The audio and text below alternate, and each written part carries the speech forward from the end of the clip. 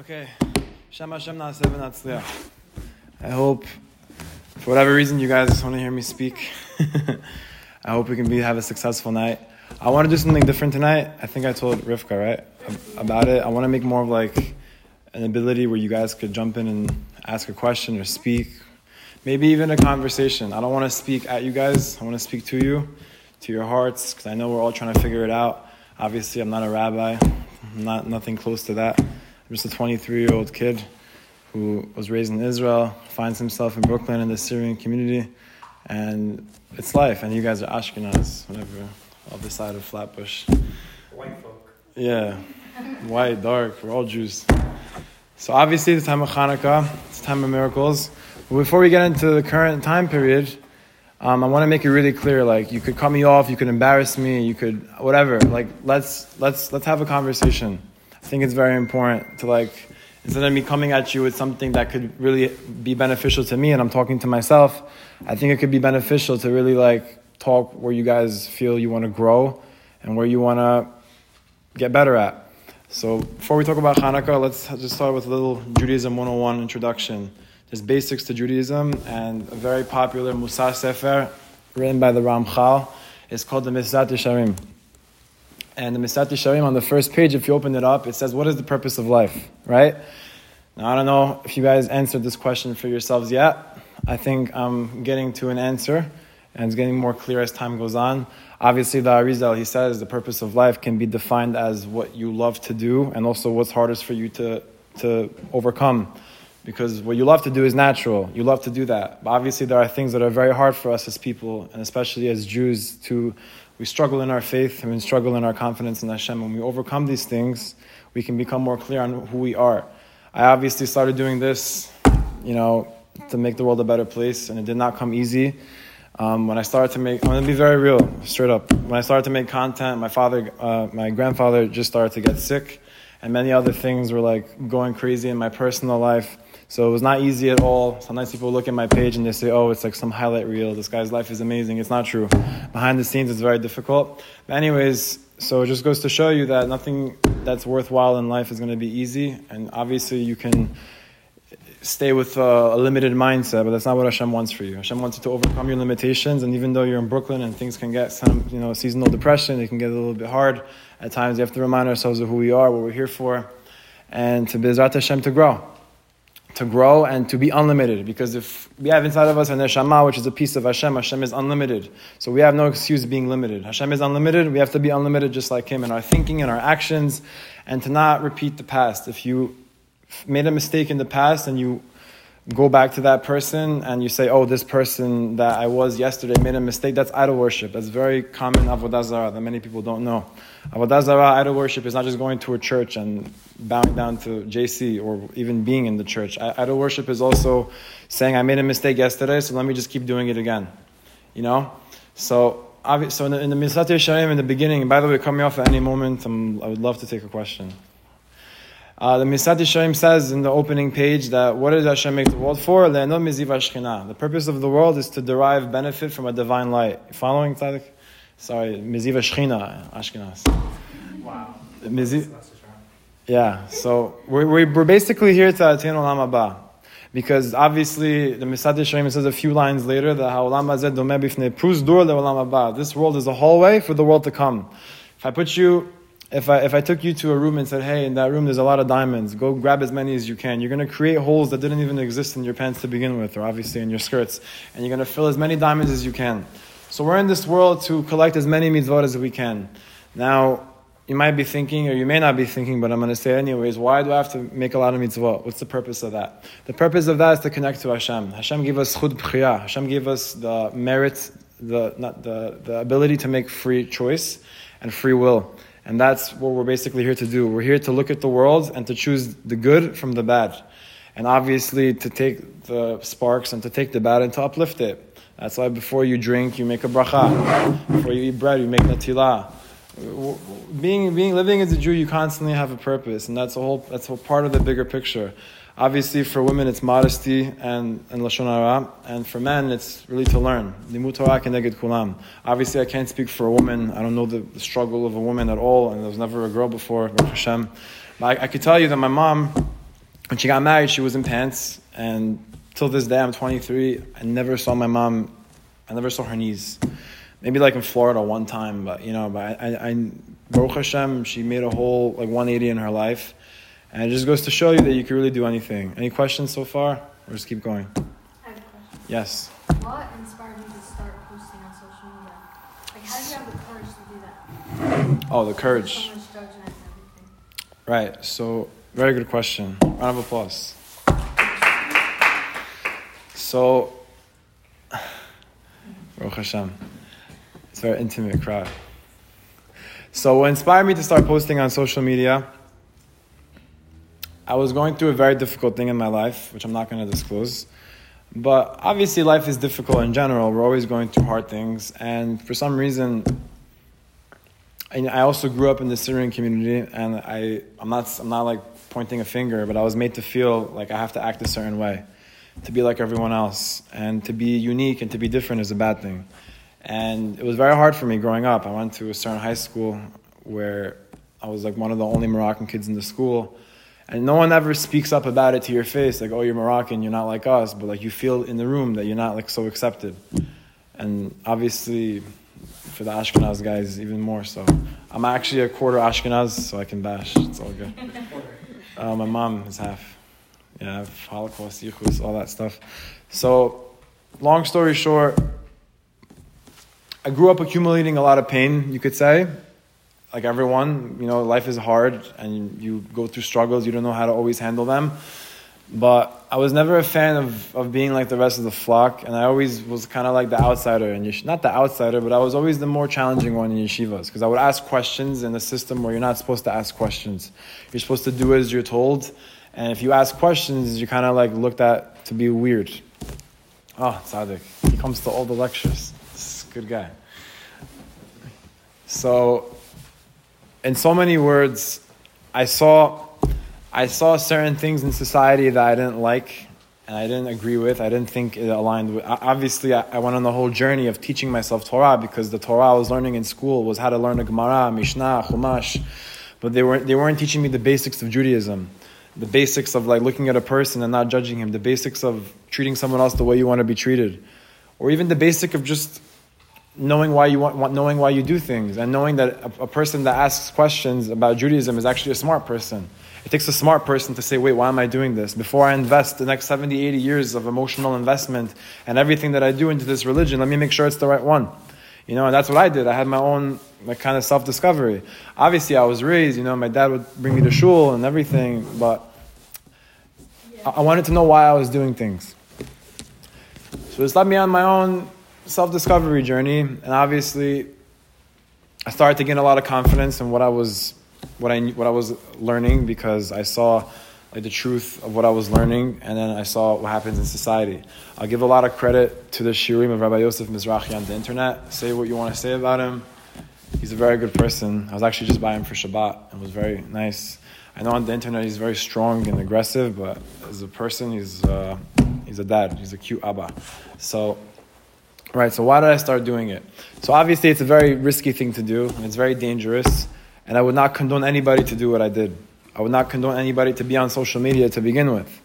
I took a big risk when I started my account. It hurt me in many ways. Many girls in Shidduchim said no. Many people said, who do you think you are? Trying to go and do this. You're not a rabbi. You don't have this, that. And my personal rabbis, they allowed me to do it. They gave me the heter. Rabbi Mizrahi, Rabbi Vaknin from Queens, and many rabbis along the way, even rabbis in the Syrian community, they saw what I was doing, and they recognized that this is a very different person. He's very talented, and he knows he's good at what he's doing. The results show. My account has reached millions of people per month. Like, obviously there's a certain amount of followers, but my actual insights, the numbers are crazy. And I don't just see those numbers and say, wow, look, I'm growing a business. I look at those numbers and I say, wow, if I'm posting inspirational Jewish content, then I hope that majority of those people actually watch it and enjoy the content. If you go to the biggest creators in the world and you look at their pages, I'm having just as many reshares per video as they are. 3, 4, 1,000 reshares. That's unheard of. So obviously it shows that there's beauty in it. It shows that Jewish people are getting inspired and they want to share it to their friends. Hey, look at this video. You might get inspired too. So why I decided to start making content specifically is because I believed that I had something that I had to share with the world, and I kind of took a risk in doing so, which I explained to you. But Rav Yigal Cohen, he said something very special. He didn't say it to me directly, but he said it to a friend of mine. He said that when you're going to start to, I speak with him every Friday, Rav Yigal in Israel. You guys know him? Yeah. So he said that when you start to grow in life, and not just in the kiruv industry, which is what I'm doing, it's in general. You know, when you're doing a business, when you're doing something unique, the more that you grow and the more that you accumulate success, people are always going to try to stop you and tell you, don't do this, don't do that. That's why you have to be very careful who you tell your dreams to. And what's the number one place we learn this from? Look at Yosef HaTzadik, right? Rabbi Palachi was saying on Saturday night, Yosef, he told his dream to his father, and his father supported him. He told his dreams to his brothers, and they thought he was trying to overrule them and threw him in a pit. You know, so obviously you could tell certain dreams of yours to your friends, and they can throw you in a pit. And you could tell certain dreams to people that will believe in you and will believe in what you're saying, and they'll support you.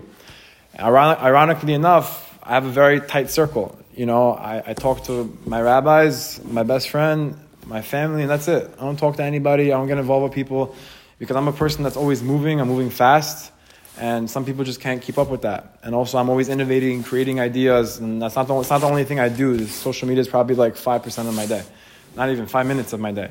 You know, I'm always doing a lot of things, and my focus personally in my life is to learn Torah and grow.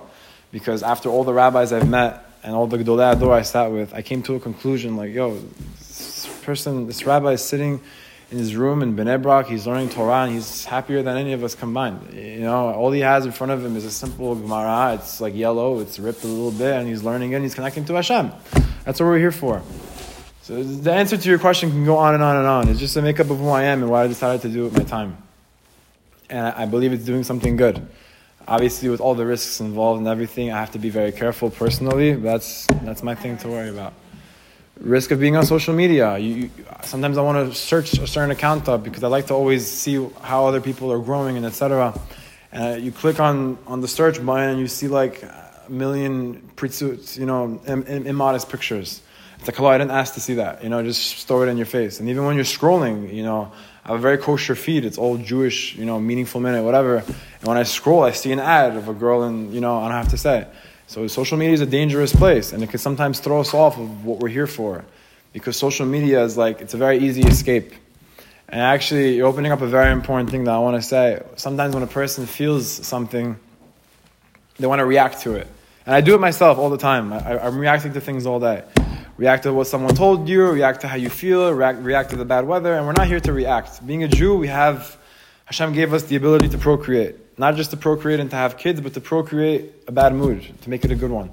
Go and do something good. Go help a person, go pray, go learn. There's so many good things to do in the Torah that it's like bittul, what not bittul, it's a batel. Why do you want to go on Instagram and waste time there?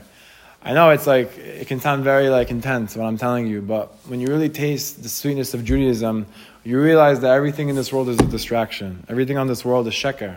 It's not real.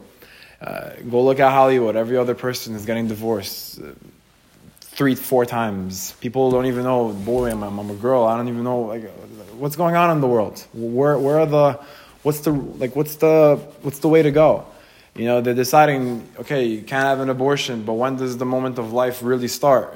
But what's going to be considered life? They're constantly innovating and deciding things based on ideas. But as Jewish people, we don't go based on ideas because ideas change as time goes on.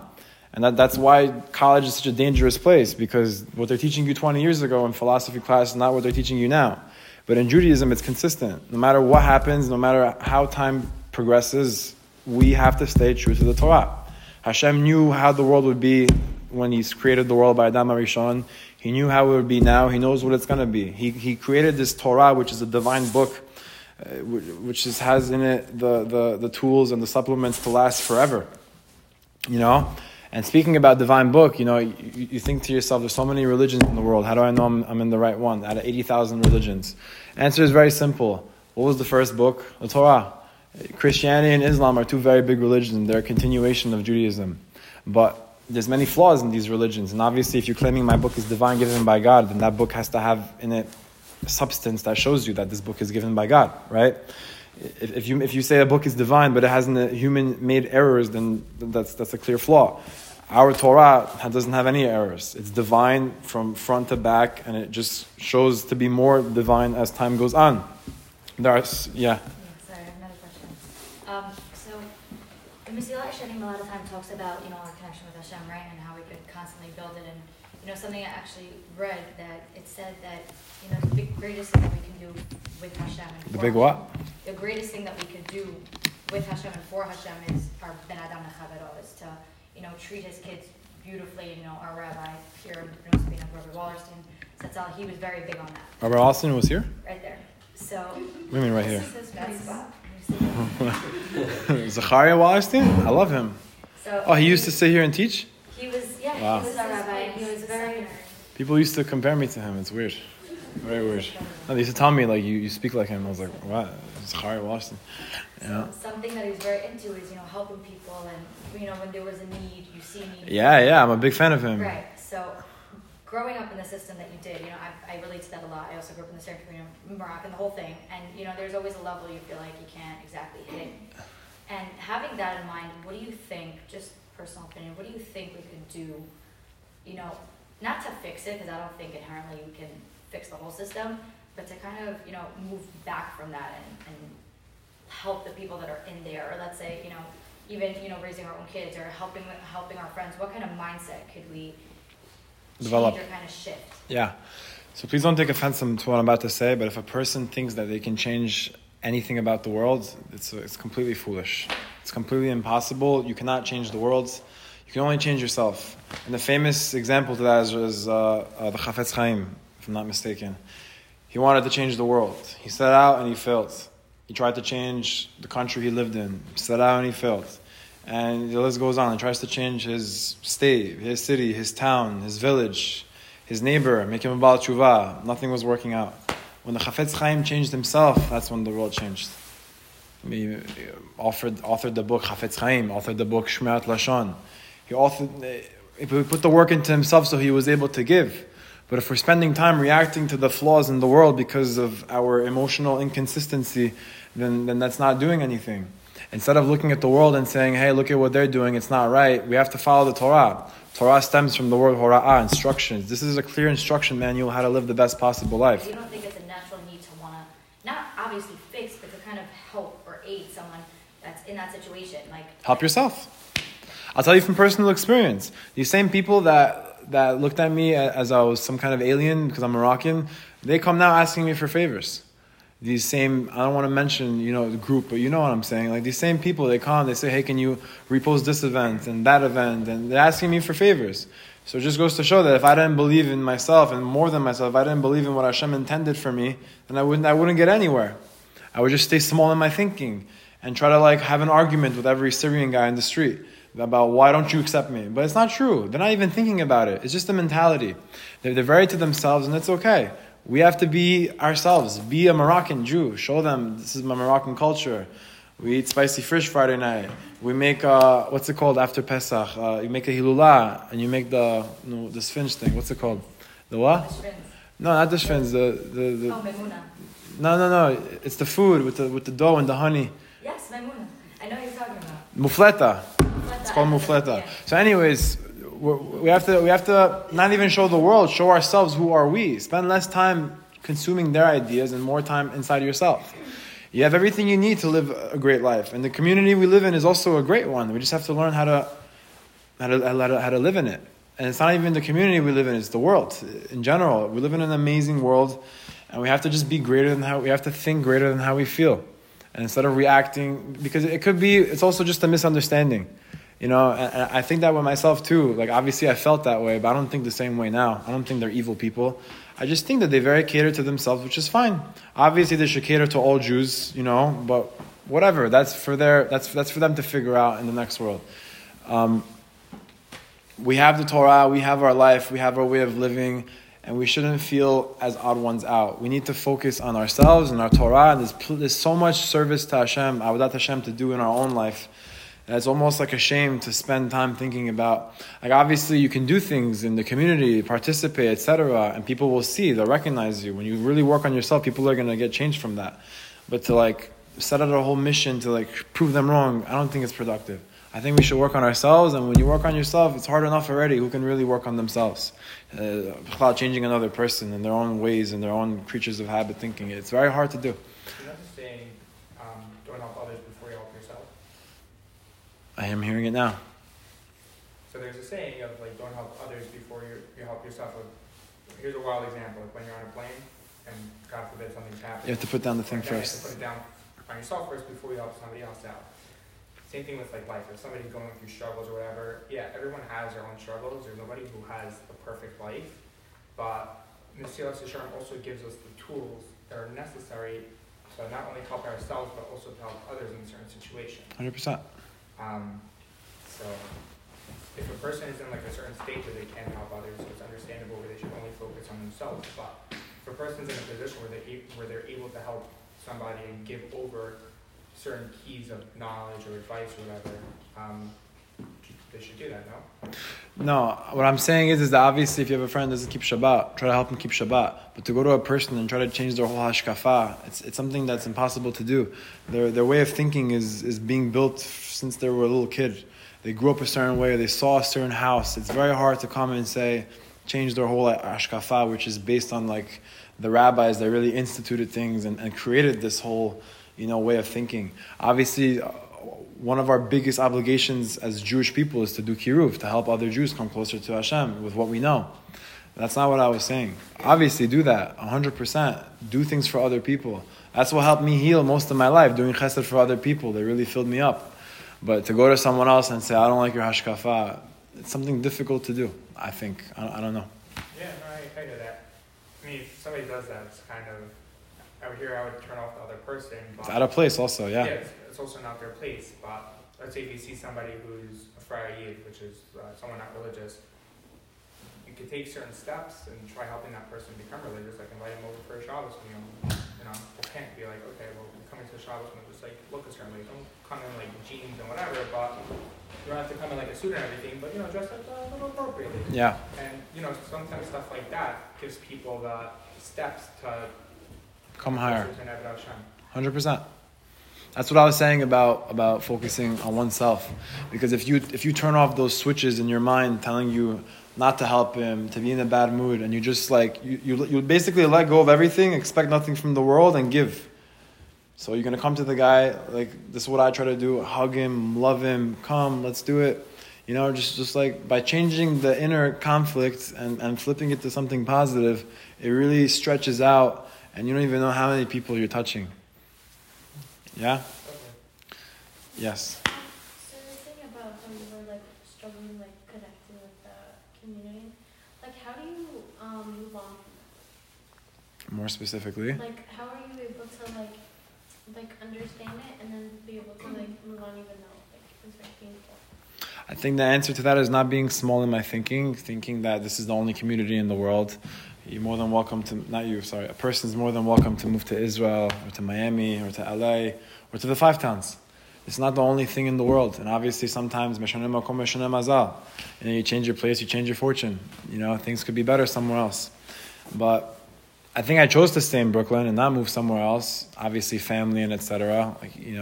But what really helps me personally is connecting to Hashem and not sketch. Okay, I'm praying, but I have to. People are looking at me. No, be'emet, when I'm by myself, really genuinely looking into myself and saying, what does God mean? Forget all the Hebrew, all the spiritual, forget everything, very basic, a level that we chap. Very personal, what is God? What does that mean to me? And then when you connect that to everything you've been learning, you start to see wow, God is everywhere. And He's doing so much for me. And I take everything He gives me and I use it against Him. The body, my lips, my assets, everything I'm doing is going against God. And then you start to wait, but why am I doing that? Basically ask yourself, what does a connection to God mean to you? And delve in it. Hashem is everything for me personally. I don't need friends. I don't need people. I don't need anything. I feel that as long as I have Hashem and as long as I'm boteach in Him, like the pasuk says, "Boteach b'Hashem chesed yisovevenu." Someone that is really trusting and living with and putting confidence in Hashem, chesed will surround him. It's a promise, outright. And I find that to help me the most. I laugh with Hashem. I cry with Hashem. I live with Hashem. And every person, that's like Aleph. There's many things that are Aleph, but a person needs to have a connection with Hashem. Must. Especially, the guys, we're gonna get married. Are you guys single? Yeah. You too? At Hashem, we should all get married soon. It's very important to know when a person's married to have a connection with God. Let's say you have a bad day at work. Instead of going in your house and dumping it on your wife, you stop a second, you talk to Hashem because He gave you that problem, so you give it back to Him. You uplift it, and then you feel good. Hashem gave me the problem, I give it back to Him. Hashem gave me any problem in your life. If you deal with it, if you deal with the source of the problem, then your relationship with the creations, the people around you, will be a lot better. And it's also, my rabbi was saying the other day, when you have a bad relationship with the people around you, it's a direct reflection of your relationship with your Creator. Everything that's happening in our life is not a coincidence. I'm not sitting in front of you right now. It's not a coincidence. Everything that moves, everything that travels, even the miles per hour of the wind, nothing is a coincidence. It's all perfectly divine, and that's even more of a reason why we have nothing to worry about. We only see life through the lenses of our eyes. Two eyes sees whatever's in front of it. Think for a second, God sees the whole world and He's moving everything perfectly, and He's been taking care of me for the past 23 years. So what reason do I not have to not think Him the rest of my life and to do what He wants me to do? Yeah? Do you have ups and downs with your relationships with Hashem? 100%. Or else I wouldn't be normal. What would you do when it's like at a low point? Can I say something on that actually? Yeah, please. Okay. So I was thinking about actually in one of Rabbi Epstein's classes here. And he specializes, he talks about relationships and this whole thing. And he was talking about relationships between husband and wife, and it goes up and down and fights and goes back up. And, it struck a thought that if every relationship in our life goes up and down, every single, no matter what, fights and then it goes higher, and then you have an argument and it goes higher. And who am I don't know. But what I think is if every relationship could go up and down, sometimes it's with Hashem also. Sometimes I know I find myself and I'm saying, like, Hashem, I'm going through so much right now, and I know you love me, but you're putting me through pain and it hurts me. And I always tell people, if you're angry or you're frustrated, or people say you can't be upset at God, you can't be. I'm not a rabbi, so I don't. Sometimes I do feel like that. Sometimes I am frustrated and I don't understand. But I always tell, my friends, I always say, at least tell Hashem, talk to Hashem. All the rabbis say, you never go to bed upset at your spouse. Don't go to bed upset at Hashem. Talk it out. Really talk it out to Hashem. I'm annoyed, I'm upset, and you'll feel it going away. Because just communicating that with Him is such a big thing, and it's okay to acknowledge that it goes up and down, as long as you know it'll go back up. And I think that's just for me. But yeah. Well, firstly, very nicely said. I think it's important for any person, obviously before anything, is to first of all acknowledge how you feel. How you feel is valid, and no one can tell you otherwise. And that's personal and relationships with people or your Creator. Everything how you feel is normal, and you're not a cuckoo person. Obviously, what is normal, right? Everyone's their own person. It's very hard to define normal. But first of all, validate how you feel. I'm upset, and it's okay to be upset. And I can be upset for the next 6 months about something. I'm allowed to be. My schuti, it's my right. No one can tell me otherwise. But going into service of God and being upset in there, I'll tell you something, which I actually just learned the other day. Very beautiful. My rabbi said. Shlomo is, just to give him credit. Sometimes a person will feel like everything's going in his life. It's going. Everything's good. Things are working out. Business, personal. All of a sudden, boom, you wake up one morning and it's like, what just happened? So he said sometimes Hashem will take away the feeling, the motivation almost, to test you. Because He wants to see, okay, are you going to be with me all the time? Are you going to be with me only when it's good? Or are you going to be with me when it gets hard? So it's very important also, I think, to not focus on how a person feels, not to put too much attention to that, but to also kind of remind yourself with your head, what am I doing? Am I serving Hashem? Yes. Do I feel it right now like crazy? Sometimes yes, sometimes no. I have my days. All the time, you go through ups and downs, and you have moments of self-doubt. It's a part of being a human. But what I could tell you from my own experience is that the questions get different. A year ago, I would have been asked more, 12, 13, 14 months ago, I'd be asking myself, should I open a page? Now I'm asking myself, Is it kedai to meet Joe Rogan? I have that opportunity right now. Is it kedai to meet him? So as you grow, the questions become different. Obviously, who's Joe Rogan? He's a goy. But I'm saying, if I could be stuck on that same, should I open a page till today? And I would still be there. So obviously, I overcame that and interviewed tons of people and made tons of content and did a lot. So we just have to keep going. If I was to give you 2 words of advice and this sums up life, just keep moving. Just keep going. Just keep going. Something's not working out, keep going. HaShem says, HaShem is constantly recreating the world. When we started the shiur, however long ago, what was it? 40 minutes ago, we're in a different world now. And even when I was looking to see how long the world's being recreated, there's new opportunities being presented to us every second. And that's why I said, looking back is idol worship. Looking forward, you're not a Navi. So you can only focus on now and what you have in front of you. You could have did different, you didn't. You want to do better, well, the future's not here yet. All you have in front of you is now. You have time now to do with what you know how to get back on track or how to stay off track, whatever you want to do with your life. That's your merit to choose. What do you mean by looking back as like idol worship? Meaning if you were you here in the beginning? Yeah.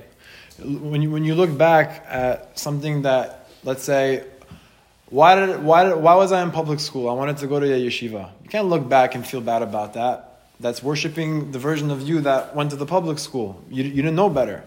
And besides, let's say you knew better. Who cares? You made a mistake. You went to a club. Okay, so what do you want to do? You want to stay in the club mentally? Your body's out of the club. A very famous line I heard is that sometimes, 99% of the time, people are not where their feet are planted. Our heads are going a million places. We're having thousands of thoughts per second. But we have to focus. We have to be in the present moment. And that's really what leads a person to happiness, by focusing on what's now, what's in front of them, what they have, and appreciating it. You can only meditate on one thought per once. It's a very deep thing. You can only meditate on one thought per once at a time. So that's why we have to focus on positive things. And that can become an accumulation of who we are. If we constantly try to focus and meditate on positive things, positive thoughts, whether it's positive to yourself or the people around you, or if someone's annoying, you just be positive.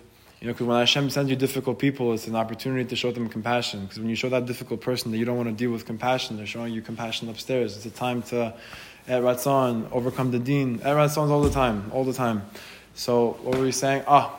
Focus in the moment. Don't think about what you did, what you didn't do. Who cares? Just keep moving. I think from Kippur, you're supposed to reflect on what you did, though. In a positive way. Right. Majority of the time, we reflect in the negative way and we beat ourselves up. Like, why did I do something like this? As opposed to, I'm sorry for doing this. No, Cheshbon HaNefesh is not looking back and putting yourself down. Cheshbon HaNefesh is looking back and saying, you know what? I'm going to do better next time. It's judging yourself l'kaf zchut.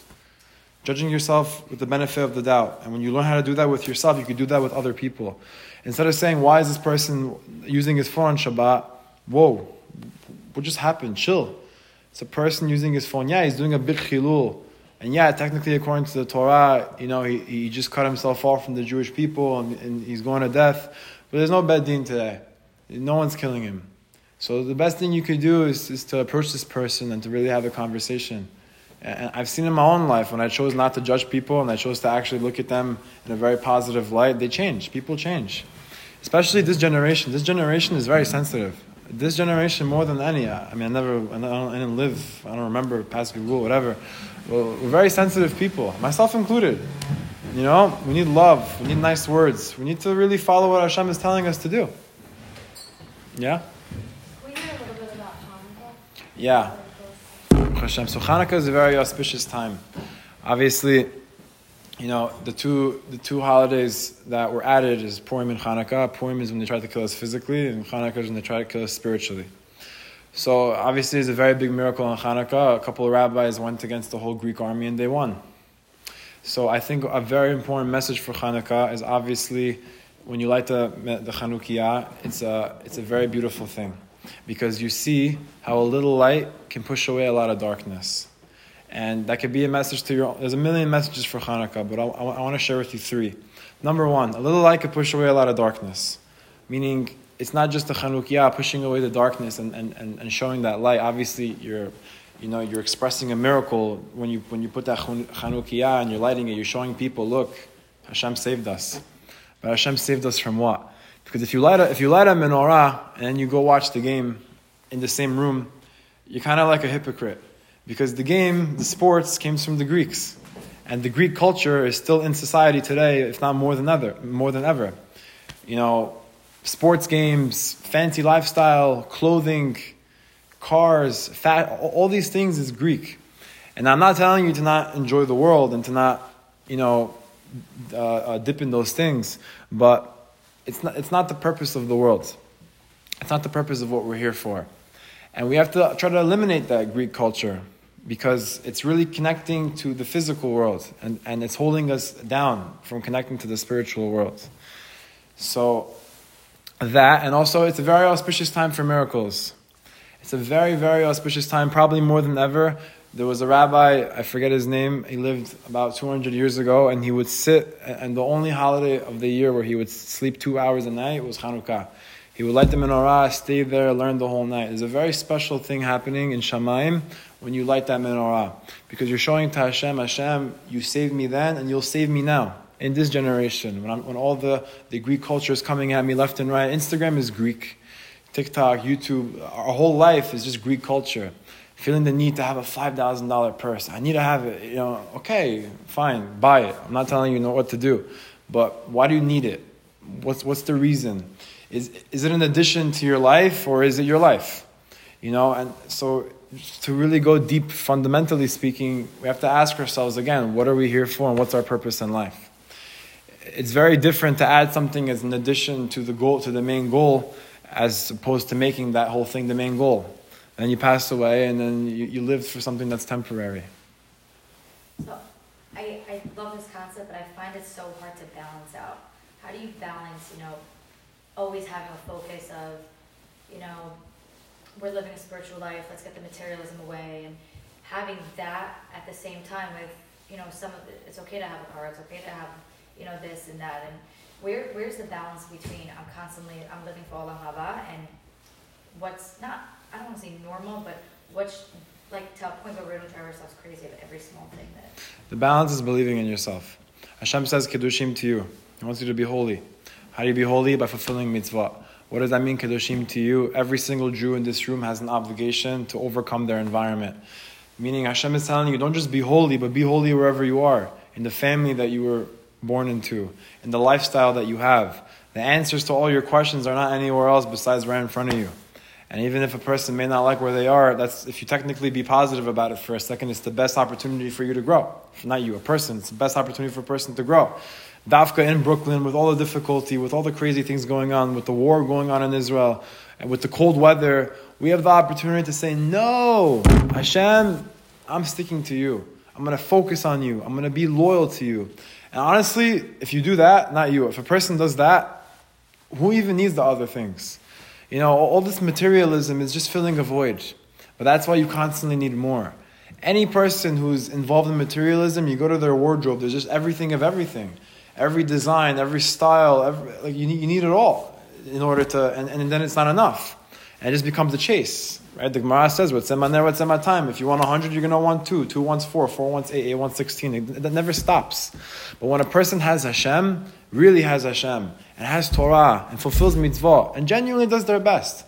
Am I telling you to never, go out to eat, or to never buy yourself something nice? No, we're still people at the end of the day. We're not malachim. We really are for being in this generation. But at the end of the day, we're people. But what's the goal? What's the goal of my life? Is it to escape the moment, or is it to grow in the moment? When I was in yeshiva, one of the yeshivot, I heard a speech from Rav Gav, and he said, every decision you make in life is either going towards gain or escaping pain. That was the most true sentence I ever heard in my life. I'm going to say it again. Every decision a person makes is going towards gain or escaping pain.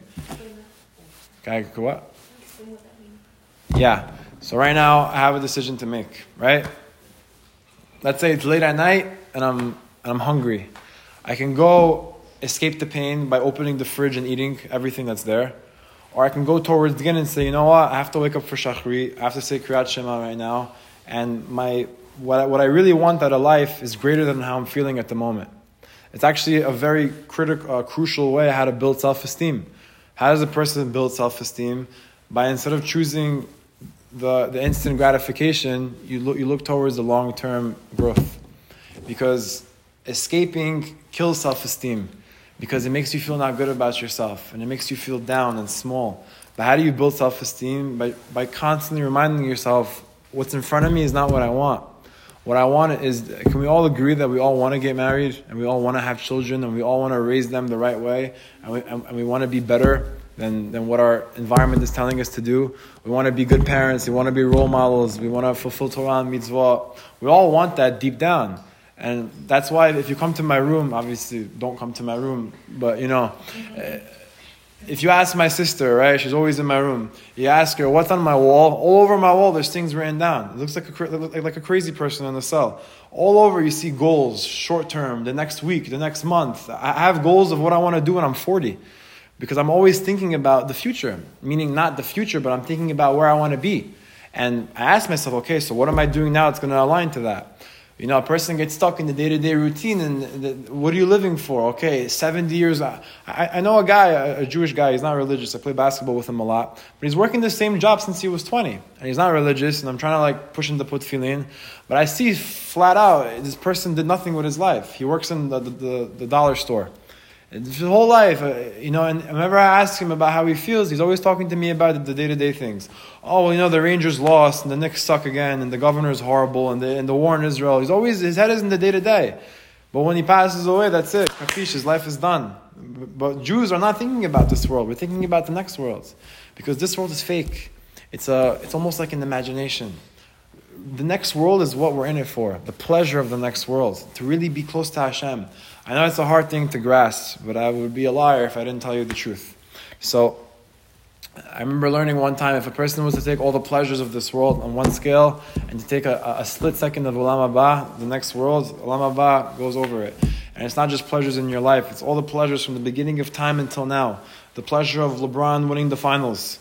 And the pleasure of, Israel becoming a country for all the people that were there fighting in Tel Aviv. All the pleasures you can imagine, the Byzantine Empire, I don't know. All that pleasure on one scale. The pleasure of, lighting a joint, I don't know. All that pleasure on one scale. And you put 1 second of Olam Haba here, Olam Haba is greater. And I'll tell you a bigger chidush. You can have Olam Haba now, in this world. Find me a person that is happy. Find me a person that has peace in their mind, that isn't constantly fighting with themselves. I'll tell you, Hashem says, Barati Yetzahara, Barati Toat Avlin. I created the evil inside of you. I created your negative thinking. Not you, sorry. I created a person's negative thinking, a negative way of looking at things. This thing inside of a person that just wants to destroy them. And I created a cure. The cure is the Torah. The cure is the Torah. When a person learns Torah and lives by the Torah, they are destroying the bad inside of them and connecting to the infinite good, which is Hashem. Any other questions? It's good, it means it's clear.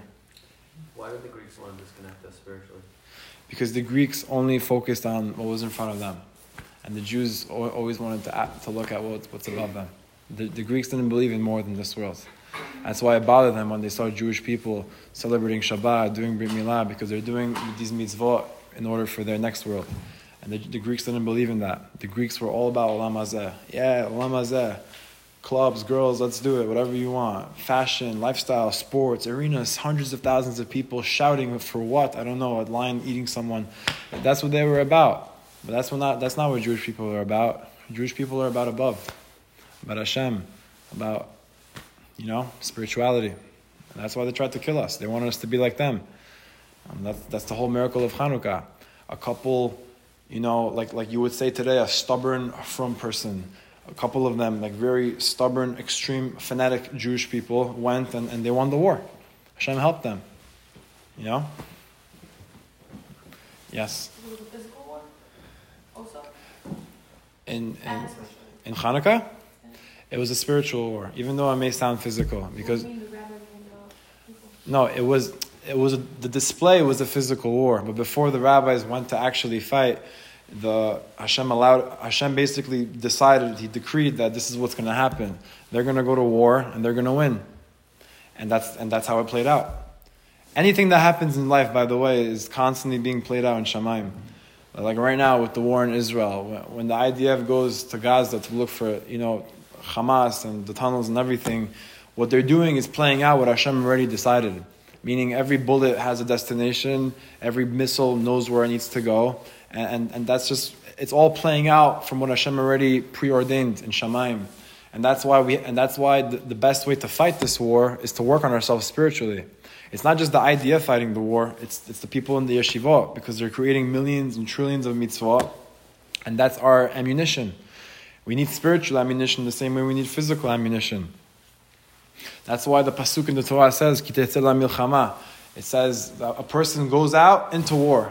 What does that mean? Technically speaking, when two, let's say Hamas meets the IDF, they meet in the middle, somewhere in the desert.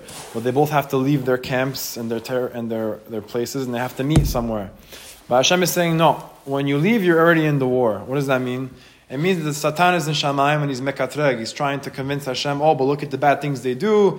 They intermarry, they marry non-Jewish people, and they're constantly disrespecting each other. He's showing him all of the bad that we do. And now Hashem has to take that, and the malachim, and however they do it in their calculations, they have to make a decision. Okay, so this is what they're doing, and there has to be casualty because there's bad. But there also could be a lot worse casualty. So Hashem takes all this information and He makes a decree. And exactly what's playing out is the decree. Clear? Yeah? How do you prepare yourself to go against the tide if you're alone? Go against the tide? Like if everyone's about to do something that you don't want to do because halachically stuff like that. How do you prepare yourself to go alone? Can you be more specific? You were bringing up like clubs, right? Yeah. I was about to go to Europe and the group in clubs. Be honest. Clubs at night, right? I'm not going, I'm the only one who's not. So I'm asking fully alone in another country. Everyone's out. Like how do you prepare yourself? Like, how do you have that courage to stand along with something that's right? I want to prepare myself for that because it's happening soon. So How do you spiritually prepare yourself? spiritually and like to No, stand like by emotionally. Spiritually stand by yourself and Yeah. say no. What's the trip? I like those trips in Europe. I mean, honestly, don't go. You know? Yeah, it's like saying, how do I go into fire and not get burned? I don't know. I'm saying I don't think Europe is fire. No, Europe club is a fire, of course. She's saying she doesn't want to go to clubs. So if her friends are going to clubs, how does she spiritually handle the Okay, fact? so I'll tell you three things. Obviously, number one, we said the best thing to do, don't go. Don't put yourself in a bad situation. Now, assuming you're going to go, I'll give you advice. What do I know? Hashem put it in my head just now. If your friends are trying to make you do something that's not good for you, those are not real friends. If you set a boundary and saying, hey, whatever my name is, I don't know your name, but I want to grow, and this is where I'm at right now, I don't want to go with you. You know, you reminded me, I have a friend, he just got married a year ago. He was looking to get married for a very long time, and he was having a lot of struggles in his life. And he used to go clubbing a lot and doing a lot of inappropriate things. And he told me, he's like, even when I would go clubbing, and after I decided that I want to grow and I started to go to minyan and learn and everything, I told my friends, this is my boundary. I'll go out with you, but don't push me to drink. Don't push me to do something that I don't want to do. So even in that environment, obviously I'm not telling you to go to a club and put yourself in a dangerous place, to begin with, because obviously girls get approached like crazy. A guy is one thing. It's a whole nother argument. But if your friends really respect you and they want the best for you, they're not going to push you to go to a club. That's that. And then, like she was saying, you have to have courage and you have to believe in yourself. If there's like a main message that I could deliver to this crowd is to really believe in yourself. Like not sketch, like really, be'emet. Like believe in yourself, even if it means you have to lose people, even if it means you have to lose certain parts of yourself that are not really you. It's just an addition to what someone else is making you do, which is a very deep psychological thing that I just put in there. But you have to really believe in yourself. You have to really believe in yourself. And if this is what you want to do, then stick with your decision. Hashem's not going to come down and say you're right. But He's going to speak to you in ways that you're going to see, I made the right choice. It could be that night where you decide to stay home, you're going to get some salvation, you're going to get some text message, you're going to get some clarity on something. You're doing something good. You're definitely doing something good. And I'm proud of you for that, because I was in that situation myself. And it was very hard for me. I lost a lot of friends. I'll tell you something from being on the other side. And obviously, not that you're on a bad side, but just someone that lost a lot of friends in his life, because I decided to try to become more from. But I said try. I'm not saying I am anything. I lost a lot of people. And if I look back at those people, they're doing the same things. They're doing the same exact things every weekend with the same people, the same crowd, and they're going nowhere. from 15 years old to 23, they're doing the same exact thing. Some of them are older than me. Some of them are dating non-Jewish girls. Some of them are dating Jewish girls, but they're breaking Shomer Negiyah. Pick your battle. You want your battle to be, being with some guy you don't want to be with, or being in a place you don't want to be and trying to just not look, or you want your battle to be, spiritual battles. You're going to have to fight regardless. You have to pick what you want to do and believe in yourself, because you could do it. You can overcome the test and you can be better than what people are telling you to be. But again, if they're really your friends, they're going to respect your decision making. They're going to respect you and they're going to respect where you want to go, and they're not going to push you to do something you don't want to do. And if they do try to push you, it's a direct, clear indicator, like, hello, these are not your friends. Your friends will support you. I have friends that are not religious that respect my decision making. And I have friends that don't. That's why they're not my friends anymore, because they were never my friends to begin with. Yes? How can a person work on themselves, not to be complacent about their spiritual level? Because I feel like, let's say when it comes to physical terms, I understand how a person cannot be complacent and they always want more. But how can a person be like that with spirituality? Even if you go listen to speeches and stuff, but how can a person come with the mindset I want to keep growing, even after achieving one thing, you still wanting to gain more? So you're saying you're saying you grow and you feel feeling like you always want to improve, keep getting better, like that, kind of striving for more, never stopping. Very, very nice. So what you're saying is exactly what happens every single year on Yom Kippur. There's three different categories of people, right? There's tzaddik, there's rasha, and there's benoni. You guys familiar with this? There's a righteous person, a wicked person, and someone in the middle. So I heard a speech from a rabbi, and he was saying, what do you mean in the middle? Like what? Someone knows how many mitzvot he has in Averot, 50,000 exact. Doesn't make any sense. So there's a very deep psychology that goes on in the person's mind throughout their life. And that's what differentiates people that are average from people that are great. If a person's going on a diet, and let's say a guy wants to lose 50 pounds, so he lost 20, and he looks good, and it's not what he set out that he wanted to do in the beginning when he felt bad, because I gotta lose weight, my cholesterol's going up, but he lost 20 pounds, he's starting to feel good, look good, clothes are fitting better, but he didn't hit his goal yet. Comes home one day, and his mom made him his favorite cheesecake. So there's two types of people. One kind of person is going to look at that cheesecake and say, you know what, I feel good right now, I have momentum, I'm just going to eat it, I don't care. I'll think about it later. The second kind of person is going to look at that cheesecake, and he's going to say, you know what, I've been doing good, I'm not at my goal yet, I'm going to keep going, despite what this is telling me in front of me. So that's basically what's tzaddik, rasha, and benoni. There's one kind of person that he goes to a class, let's say he wants to grow. So he goes to a couple classes, couple minyanim, things are flowing, and he feels good about himself. All of a sudden, he starts to get scared of his greatness. He's like, if I go to another shiur, I'm going to become a rabbi. If I go to one more minyan, I'm going to become like Eliyahu Navi. He starts to get scared. I'm really growing now. I'm in it. He gets scared of his greatness. He decides to do an averah.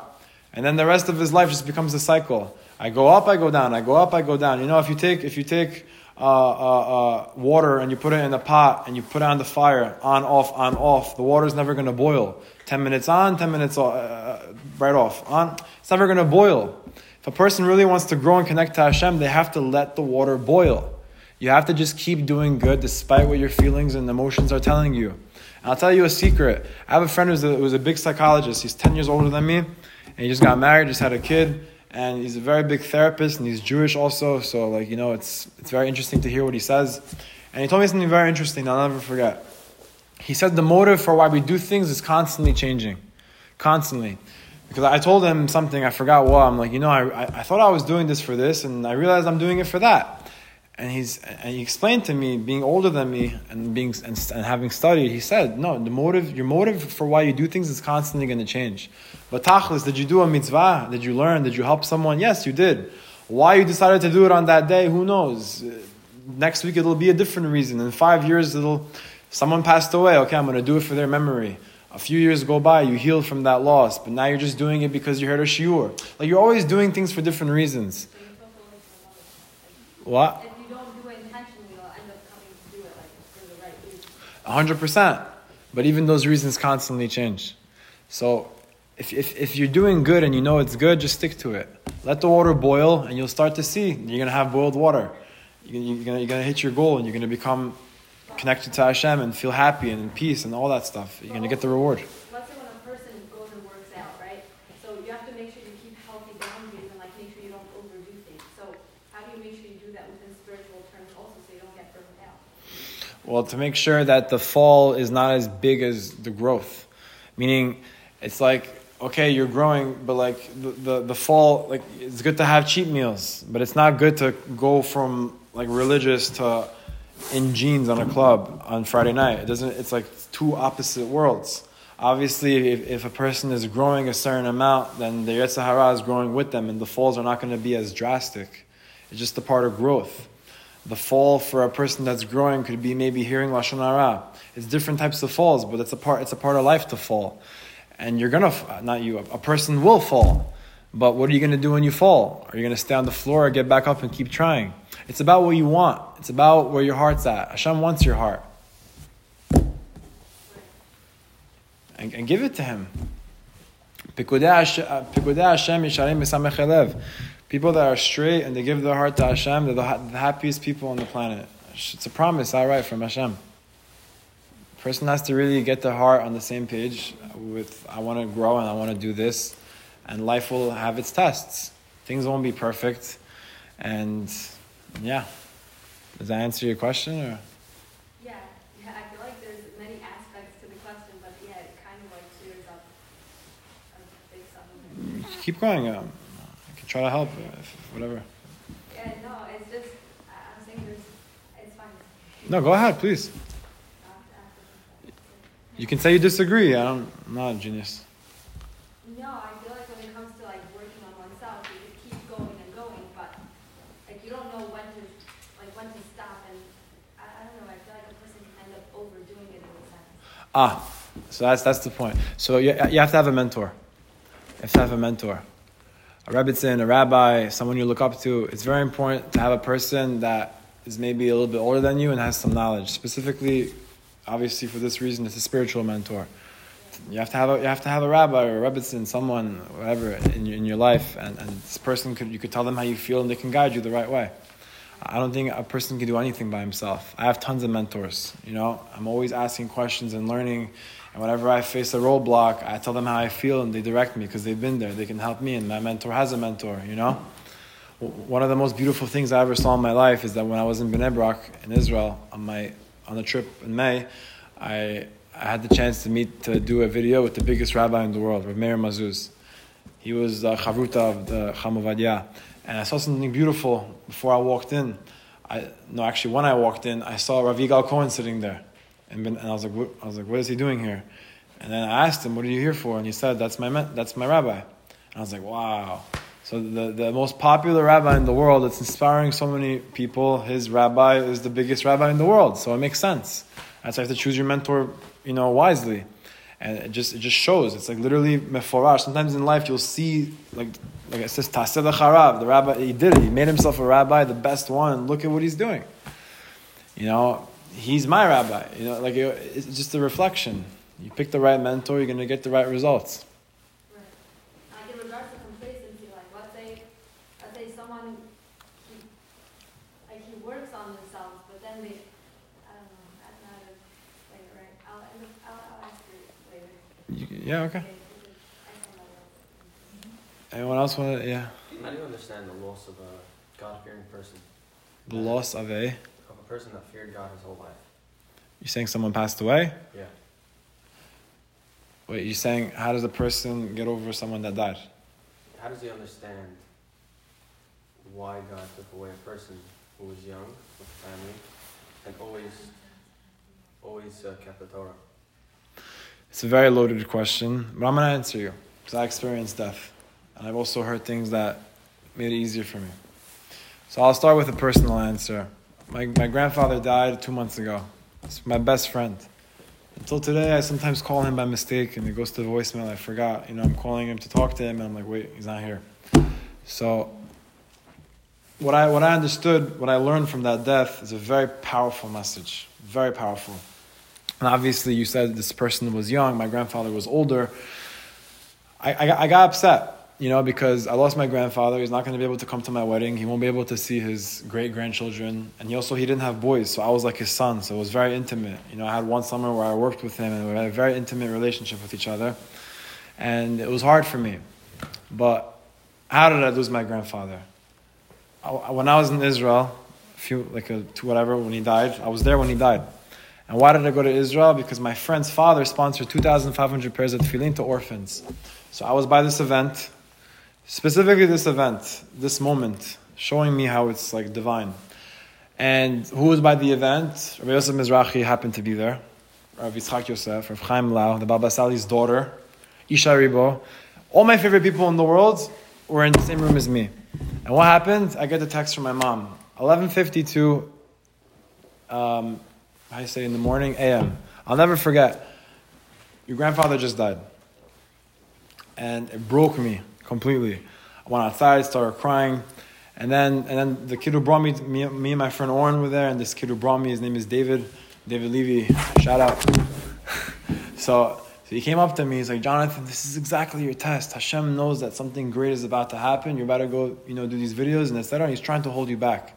So Oren was like, chill, bro, he just lost his grandfather. He already jumping. But I was like, in that moment, it gave me some courage. I was like, he's right. I have to pick myself up and I got to keep going. So I go back into the room and someone introduces me to the Baba Sali's daughter. Yeah. And she's very old. It's crazy. Baba Sali's daughter. It's like, whoa. Someone introduced me to her and I told her, I just lost my grandfather. She's like, what, your father? I said, no, my grandfather. And right away, she was the sweetest person in the world. And just throughout the day, I was getting all this reassurance. But I'll tell you the biggest reassurance. But before that, I want to tell you a joke to lighten the mood. I'm Moroccan, she's Moroccan, and I told the metapela, the lady that takes care of her, you want to see her laugh like crazy? She said, yeah, try. And I said, okay, watch this. I go to her and I tell her, your father, the Baba Sali, for those of you who don't know, he would take the arak and he would have infinite arak. So I pull out my wallet. What? Arak is an alcoholic beverage that Moroccans drink to forget about their problems and to forget about the fact that Bitcoin is down. So her father, the Baba Sali, he would have an arak that was covered because you can't en bracha. There's no blessing in something that's exposed. It has to be covered. That's like modesty 101. And he would cover the bottle of arak and he would constantly pour it out to people. It would be like infinite. Like he would pour 1,000 cups. It would just keep coming out. So I pulled out my wallet and I said, how your father had arak? Can you make my wallet infinite so dollars keep coming out? And she started rolling and it was the best thing ever.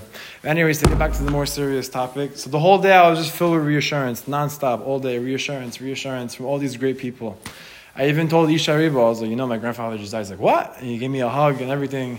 We have a good relationship and he's like a mentor. But anyway, what's the big reassurance here? Not only did I get reassurance when he passed away, and obviously I don't think everyone gets this sort of a reassurance in general, but I think if people really start to open up their eyes to their surroundings, they're going to see HaShem loves them and HaShem is trying to reassure you. For me, it has to be more obvious because I'm stubborn and I know that and HaShem knows that. So he makes things happen to me on the spot, and I've seen that throughout my life because that's just how I'm built. Some people are stronger than I am. They can get their reassurance 6 months for that same thing and they'll know this is what it's for. I need it on the spot. That's how I am. I need it right away, Moroccan, no jokes. So the next day, my grandfather, he bought himself a plot in Beersheba. And not even my mom was able to go to the funeral. Nobody was able to go.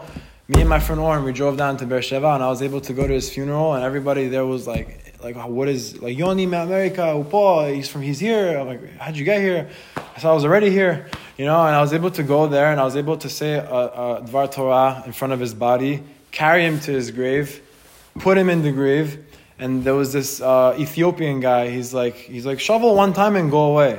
I thought, I'm going to shovel everything and you go away. I'm burying my grandfather. I felt the biggest hug from HaShem. Even though I lost a best friend, I was able to bury him and to say a Dvar Torah by by his funeral. And the story doesn't stop there. It opened in my head an idea that I have to do things for his neshama. So I got hired to do an event in Queens called Hineni, and I decided to sponsor 100 Gmarot, 100 tzitzit, and 50 Living Emunah books to the crowd, the teenagers there. And Lilu Nishma, my grandfather. If he didn't pass away, I would have never done this.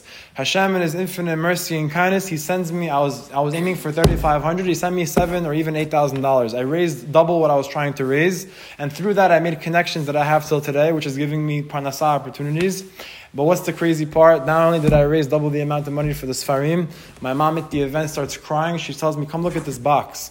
The box said 313 Regina Avenue. My grandfather's name was Daniel Mordechai Ben Regina. What's the chances of that happening? If that's not enough for you, I can keep going. But I'm going to tell you something about losing a person who's young and didn't start his life yet. Rabbi Eli Mansour said over a very famous story. I don't know if you heard it, but if you did, you're going to hear it again. And if it doesn't help, then I'm sorry I tried. He said a story that when he was in yeshiva, he had a roommate. Very nice guy, very tamim, very sweet boy. And this guy just got married, and the Rabbi Mansour came and he spoke at the Shava Brachot and everything was going smooth. So this newlywed bacher and his wife, they decided to go on a trip to Arizona. Like for a honeymoon, and they were planning to do other things along the way, like go around a little bit when they just got married. Baruch Hashem. Two very pure souls. In Arizona, they went on a helicopter tour in the Grand Canyon. The helicopter crashed and everybody on board died. So now Rabbi Mansour, he gets the phone call and they want him to sleep by the Levaya the very next day. Because as you know, we bury bodies right away. We don't wait. Because it's getting attacked, whatever, Kabbalah. So Rabbi Mansour comes, he gets the phone call, and that morning he said he's driving to Levaya, and he said for the first time in his life, he got angry at Hashem. He got angry. And he said, Hashem, it doesn't make any sense. How could it be that this guy and his wife died? Imagine the nicest person you know. For the girls, to imagine the nicest person, the person that everyone likes, and whenever you ask them for a favor, they're like, yeah, they're just the sweetest, nicest person you know. Now imagine two of them, and imagine they get married, and imagine they die. It's horrible. Where is Hashem over here?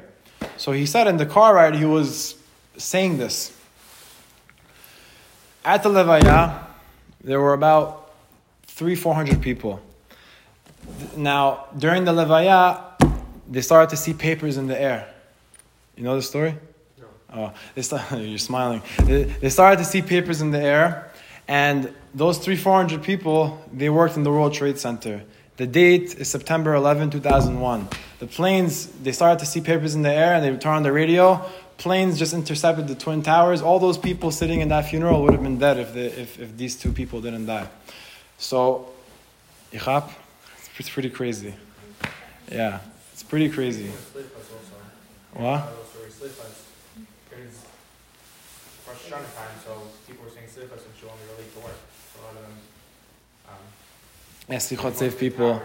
Yeah, many people got saved. But specifically, imagine you're sitting there and you have to be in work right now, but you're not in work because you're in the funeral of one of your friends. So the answer to your question is that Hashem Natan, Hashem Lakach, Yehi Shem Hashem Mevorach. Hashem gave, Hashem took. Blessed be Hashem's name forever. We don't know why God does things. Sometimes it's going to be super obvious and you're going to have this terror attack that's going to be remembered forever and you're going to see, wow, this is why he passed away. But sometimes you're not going to know. And I'll share with you a mindset that I learned to attain. It's not that I lost my grandfather. It's that I had him to begin with. I had 23 years to be able to have a grandfather, to be able to have a person that I shared so many memories with, a person that changed my life in so many ways. He wasn't a religious person, and the shiur should be Lil Nishmat him, but he taught me midah, because even though he wasn't the most frum person, he was so patient, and he was always positive, he was always happy, and he taught me that. He taught me those midah. He taught me how to deal with people. He taught me so many things, and I'm so happy that I had to have him to begin with. How many people don't have grandparents? How many people don't have parents? How many people are alone? You can count till tomorrow. So it's not looking at, what did Hashem take from me? It's not looking at what he gave me to begin with. And I think that's a really positive attitude, and to just flip it to positive. Because that's the reality of the situation. This person came to this world, and there was a deadline when they had to go. And that's the same thing for everybody. Sometimes they're really great people. Sometimes, they just live to an old life and pass away. But to deny reality is foolish, because reality is an expression of Hashem's will. You can look at the Holocaust and say it happened for a good reason, it happened for a bad... Who knows why it happened? But did it happen? Yes. Is reality an expression of Hashem's will? Yes. So is this the best possible thing that can happen? It's hard to swallow it, but yes. I miss my grandfather. I cry sometimes. A person's not a miskan to cry. You're allowed to cry and process those emotions. But you have to know that this is the best thing that could be happening because it happens. Does that answer your question?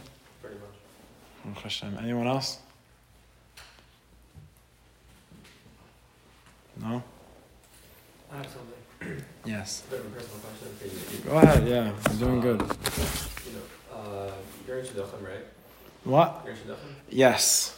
Okay, so, you're good looking, you're tall, you're famous. It's every reason to not want to marry me. You should know. So, but why do you think you're not married yet? Like, why didn't you meet your Shidduch yet? Because of my actions. What do you mean? The Gemara says, the matchmaker is Hashem. The matchmakers we see in front of us are messengers. So obviously something's wrong with me. Because How does that connect to? One second. How does that connect to Hashem has a specific time for you? It says that nothing's going to come without tefillah, right? Yeah. Someone will never find their zivug if they don't at least pray one time. That there's a specific set time that Hashem has, that if someone's going to get married in 2027 on April 9th, nothing is going to change the fact that they're going to get married at that time. So you could pray every single day until then, and you could pray once a month till then, but it's not going to change the date as far as I'm concerned. Like, why would you say that your actions change it? Because I'm honest with myself, and I know that I could be doing better. For sure, we can all be doing better, but at the same time, I don't think we'll ever get to a point where No, but we're it's so perfect. he asked me why I'm not married. It's a very personal... So I answered my actions. Because technically speaking, what you're saying is true, but it could be the right zivug at that day. I can go now and decide to marry, Christine from, Idaho, and I'll get married tomorrow. I can even go and marry someone who's not from. But the kind of girl that I believe that I want, I don't believe that I deserve her yet. And Because Hashem knows when a person's supposed to get married, maybe not now, but He has it set for you at the right time. yeah, but I can't sit around and expect it to just happen. This is my personal belief. You ask me why I'm not married. Everyone's different. Huh? If a person truly believes like that, it could actually happen. The more bitachon we have in Hashem, the more... No, I have bitachon, but I'm also real with myself. I know that I could be more sharper with minyanim. I know that when I learn, I could be more into it. What? Everyone has areas they have to work on themselves on. Like, it's I don't even know when you're out of place, but that's it. Wait, one person? What? Yeah, what? Is it a different question? I guess so. Just to finish off, I know that there's a date where I'm going to get married 100%, and obviously everyone in this room. But he told me why I'm not married. Me. I'm not answering for the room. I'm answering personally, because that was a personal question. You can believe that you have bitachon, you're going to get married, and it'll happen. It's great for you, because you have a different head, you have a different neshama telling you different things. My neshama is telling me that, Jonathan, you have to work on yourself more. Emotionally, physically, spiritually, mentally, everything. Because I know the kind of husband I want to be, and I know that I'm not that person today. Right, yeah, some people, they don't feel ready yet. That's why... No, I feel ready. If you dump me in the situation, I'm going to be able to handle it. But do I feel like I'm really at my peak yet? You're not optimal. So to date b'chalal is not even worth it until you feel like you're... I will never say no to dating. If Hashem's sending me a date, and by the way, I asked this question to a Rosh Kollel. He told me, if Hashem's sending you something, go on a date. That's Hashem doing His will. Because a person I already did my ishtadlut to go to matchmakers and tell them I'm looking to date. But if I feel this way, but Hashem sends me something, it could be Him saying, Habibi, you think you're not ready, but you are. So don't ever say no to something that comes. And this is the same advice I'll tell to people that are 18, 19, saying, should I date, should I not? 100%. Put yourself out there, date.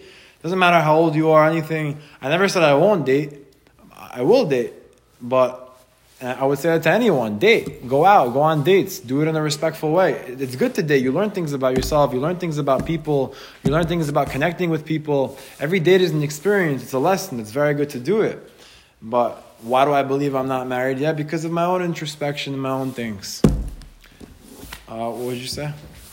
everybody talks about like you get your healthiest self when you get married, but how do you know that you hit that place where you're at your best self? Is there such a thing as like hitting the best? You know what I mean? Yeah, it's all up to the person. You know, some people are not religious and they wanna marry someone on their level, and which is completely okay. No one's telling anyone what to do and what level to hit and this. It's more so just looking at a person's self in the mirror and saying, you know, based on my life and how I feel and everything, what kind of person do I want to, like, what kind of husband or what kind of wife do I want to be? And do I feel like I'm at least more or less that kind of person? And can I be that person? I think that's a very good way to like calculate it. Asking yourself, am I the person I want to be at? Some people it's different who they want to be. You know, it's very broad and very dynamic. And obviously, you know, the fanatic inside of me is telling me everyone should really grow and hit a level where if it's a guy, he's shomer abrit, he's guarding his eyes, he's not speaking lashon hara, he's going to minyanim, you know, he's learning, he's doing these things because that's really gonna give him a better marriage experience and a better soulmate. And obviously for girls, they have their own things, but everyone should really strive to be the best. But obviously, like on a very practical level, be the best you know? Like instead of looking for the soulmate, become the soulmate. And don't attract it, because that's nonsense. Anyone who ever tells you to attract something doesn't know anything about Judaism. Having a neshama, you're automatically attracting, because Hashem obviously is a part of you. You're a piece of Hashem. You're automatically attracting. You have to allow Hashem to give. How do you allow Hashem to? Because Hashem wants us to all be married, even myself included. But I have a crazy Yetzirah like everyone else does, and it's fighting us. So how do I allow Hashem to give me, or give a person what they want, or to give them what really He wants to give them? By overcoming themselves. And how do you overcome yourself? Just back to the basics: learning Torah, growing, you know, doing healthy things, and living a healthy lifestyle. These things will help a person to get to very high levels, and hopefully a very high soulmate. To like be your dream person. Like, It's not a dream; it's a reality. You know, but yeah, meaning it's a reality because a person can do that. You could very, like right now, my lifestyle, what I'm doing, you know, making content. I have a non-profit organization. It's called HaShem Loves You. If you have Maaser, you know, all these things that I'm doing, Baruch Hashem, in my personal life and helping people and even business and learning, all these things that I'm doing now, I dreamed of once upon a time. I used to dream about these things. Now I'm living it. And sometimes it's like so surreal. And I ask myself, what did I do to get here? And all I did was I believed in what Hashem wanted me to do. I didn't believe in myself like in an egotistical way, you know. I believed in like what Hashem's mission for me was. And if that's my target, nothing's going to stop that. It's like very tunnel vision. Like if this is what I need to do, I'm going to do that. I'm going to go to a pizza store and I'm going to motivate people. I'm going to do that. I'm going to go interview every whatever Hashem puts in my head as a means to do kiruv in a way that's very like, you know, not uplifting, like appealing to the modern eye. Like it's not a rabbi sitting in a room with like a lot of sfarim. A lot of people have like religious resentment. What? It's very like the music and the lyrics. People like it, you know, and it works. So that's what I decided to do based on what he put in my head. Yeah. I wanted to ask you, you mentioned that basically the Torah doesn't really believe in attracting or like law of attraction. I guess you were kind of Yeah. saying that. But then you said the things that you see in your life now is kind of from the belief you had and the visions you had. So isn't that the law of attraction? That's manifestation. No, what I was saying, I didn't say I don't know what law of attraction is, to be honest.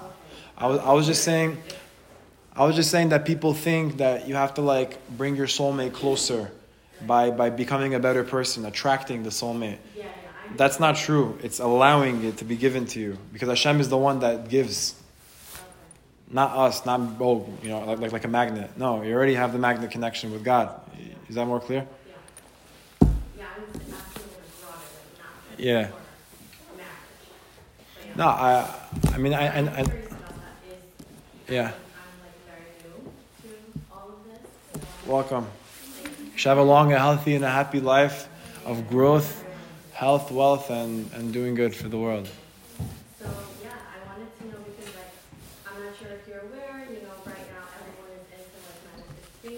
I'm not aware. I don't know. Does it more align with that kind of thinking, or it's really just about? I mean, I never learned manifestation specifically, but off the top of my head, there's plenty of stories in the Gemara and in the Tanakh of people that, like the Avot and etc., of that envisioned things and they did them, you know? So assuming based off that, it could be a true thing. What I would tell you, I never learned this, so I don't know specifically manifestation, but what I could tell you personally is that I've envisioned things in my life, and some of them I did, and some of them I didn't do. So the way that I take it personally is that, okay, so if this worked out, Hashem wanted it to work out. Obviously, if it's aligning with His will. If I ask the rabbi, is this the right thing to do? You know, and it works out. And if it didn't work out, maybe He didn't want it to work out. And how can we trust the rabbi, you might be asking? Because the rabbi has a special divine assistance. When you ask him a question, he gives you an answer. Sometimes a person says, oh, well, I asked the rabbi this, and the other guy asked the rabbi this, and they got two different answers. Being a rabbi, they have a special, kind of sixth sense when they're speaking to their students and how to really tell them what they need to hear. Because Hashem is almost speaking to them through their rabbi. That's why it's very important not to go rabbi shopping. If you don't like an answer, you go somewhere else. Well, your rabbi that you picked for yourself gave you this answer, and that's what you need to hear. You want to go find a heter, so you're going to be finding heters your whole life, you know. There's also certain rabbis for certain things. I don't mean. Ashkafa, halacha. Some are buckies in marriage, some are buckies in divorce, some are buckies in advice. So I'm saying if a rabbi knows you, let's say you're dating a girl that you feel like she's not so frum, but you like her. Let's say she's very pretty. You know, you ask your rabbi, what do I do? He says, don't go with her because this is not, besides the looks, this is not what you want. But then you go to a rabbi who barely knows you and he says, okay, do it, as long as you marry a Jewish girl. Like everyone has their own different approaches to things, you know? I have two Rebbeim who have the complete opposite mindset of each other, yet they know each other very well. One's a Jonathan, also a very common Rebbe, and then the other one is very yeshivish type of Rebbe, and they both have opposite mindsets when it comes to shidduchim. One is just like, whatever, just try and go, and the other one's like more deep and like, but do you really like the person, you know what I mean? Or as opposed to like, oh, keep going until like you have a reason to say no or something. So both of them have like completely different. You have to decide what's good for you. No, I know. I'm just saying like in terms of that. Yeah, the more deeper people will be attracted to that rabbi, and the more easy-flowing people will be attracted to this rabbi.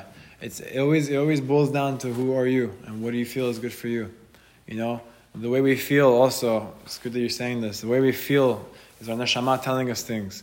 So when something feels wrong, probably shouldn't do it. When something feels right, probably is right.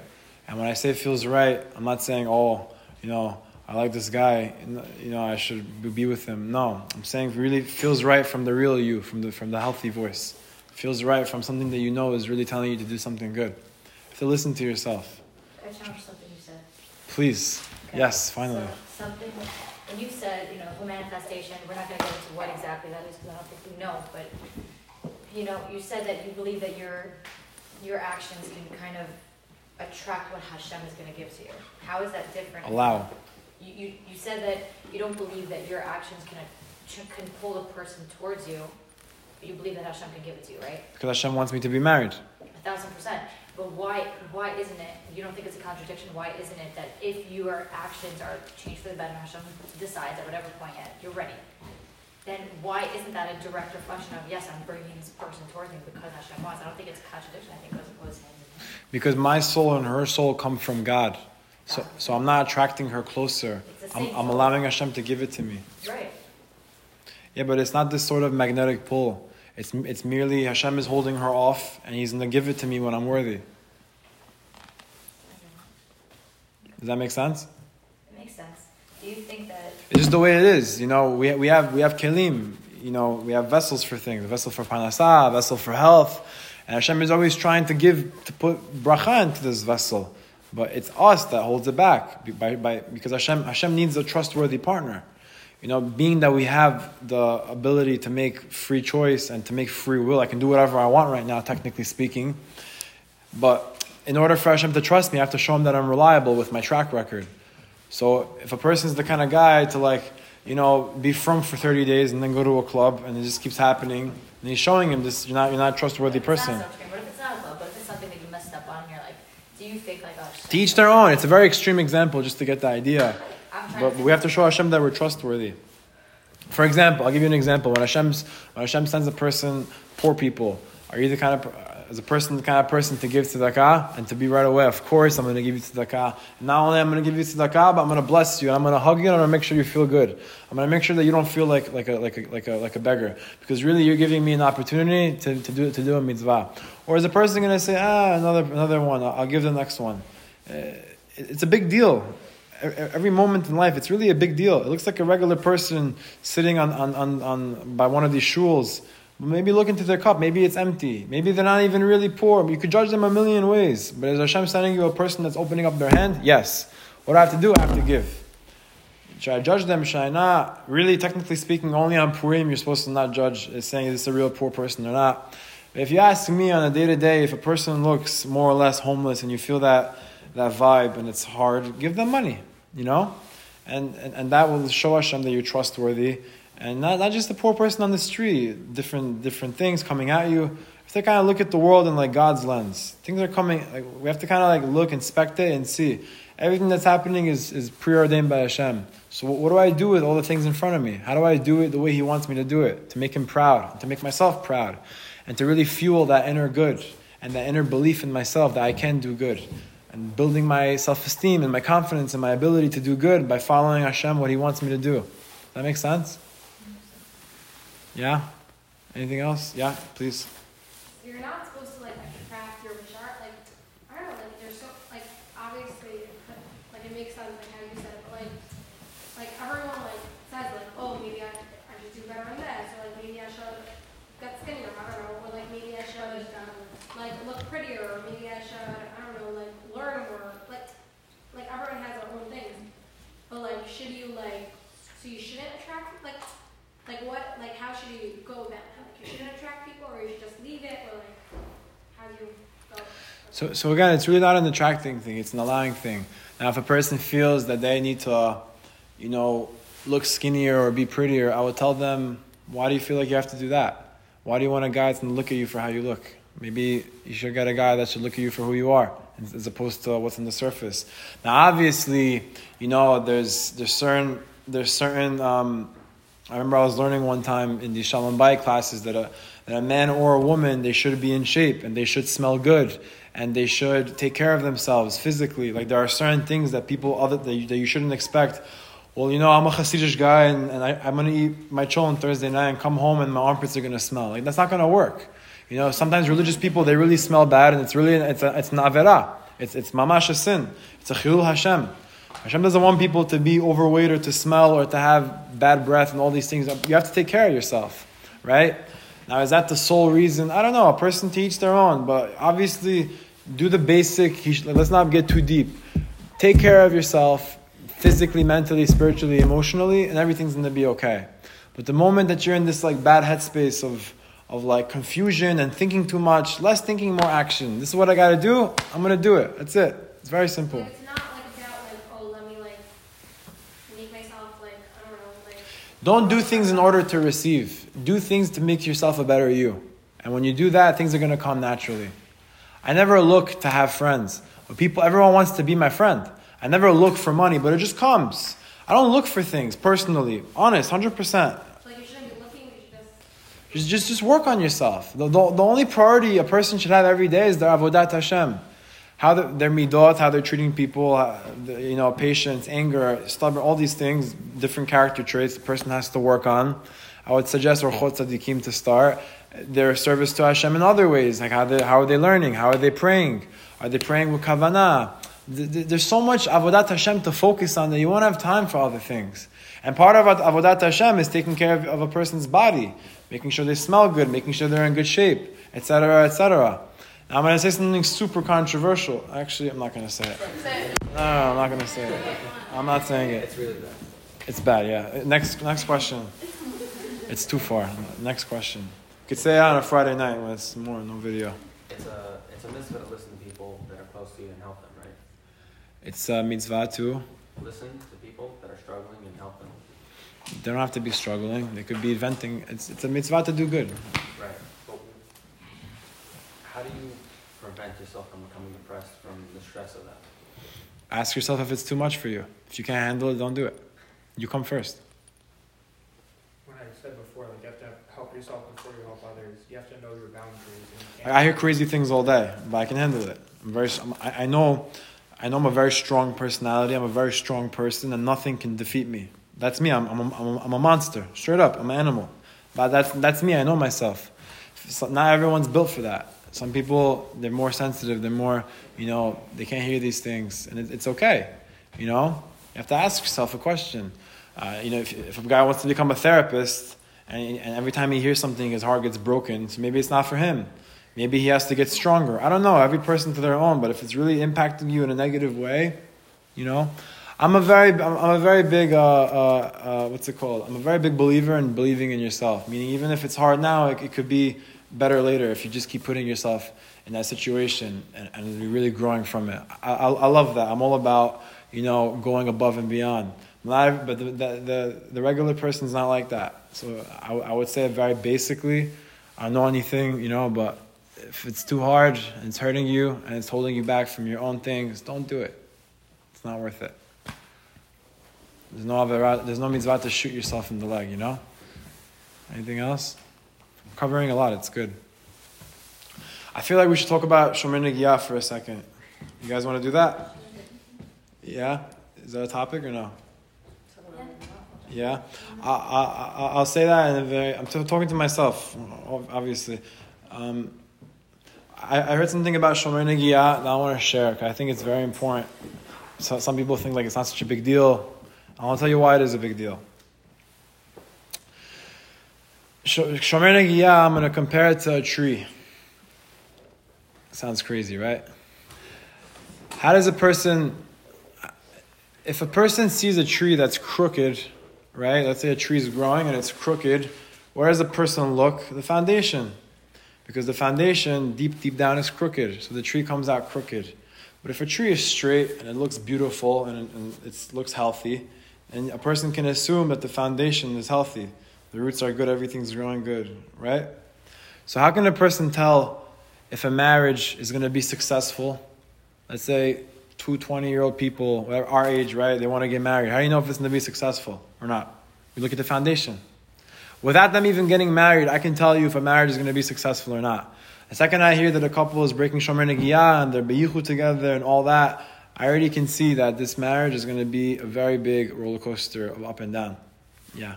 And why is it sure about that? I'm about to tell you why. I was getting there. What? It's already gold state. I'm telling you. When a person is single and they feel a desire to touch someone, that desire is rooted by evil. And now take a step back. HaShem is the king. The boys on the side of the room are princes, because the son of a king is a prince. And the girls are princesses. So we're all royalty. We're Jewish people, we're royalty.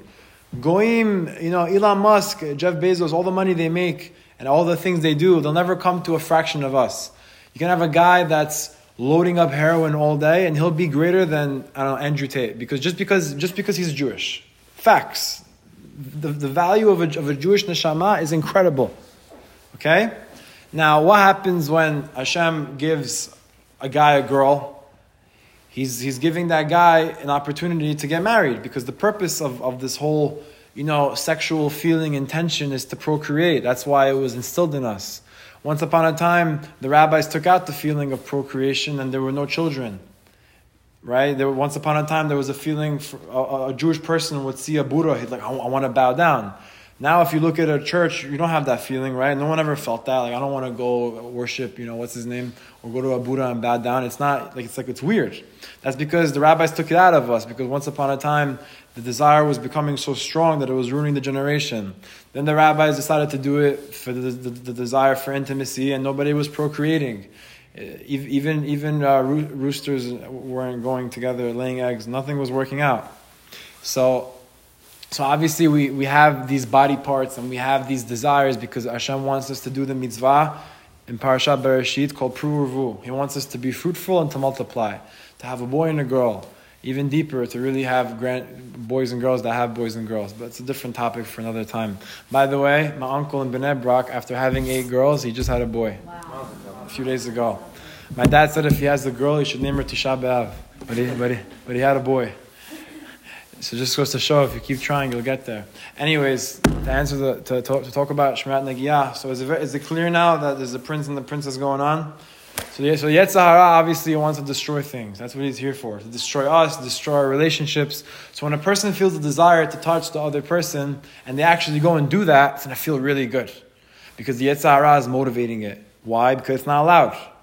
You ever heard the statement, Mayim genuvim nimtaku, stolen waters are sweeter?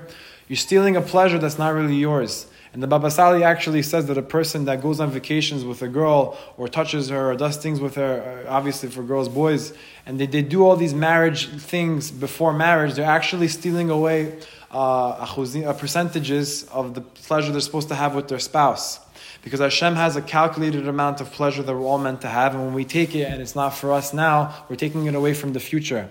It's very deep what I just told you, but that's what it is. So anyways, when a person touches the other gender, they're basically taking something that's not meant to be theirs now, and they're giving into the Yetzer Hara. And the second they get married and that sin flips to a mitzvah, the amount of tension and the heat and the Yetzer Hara is going to die.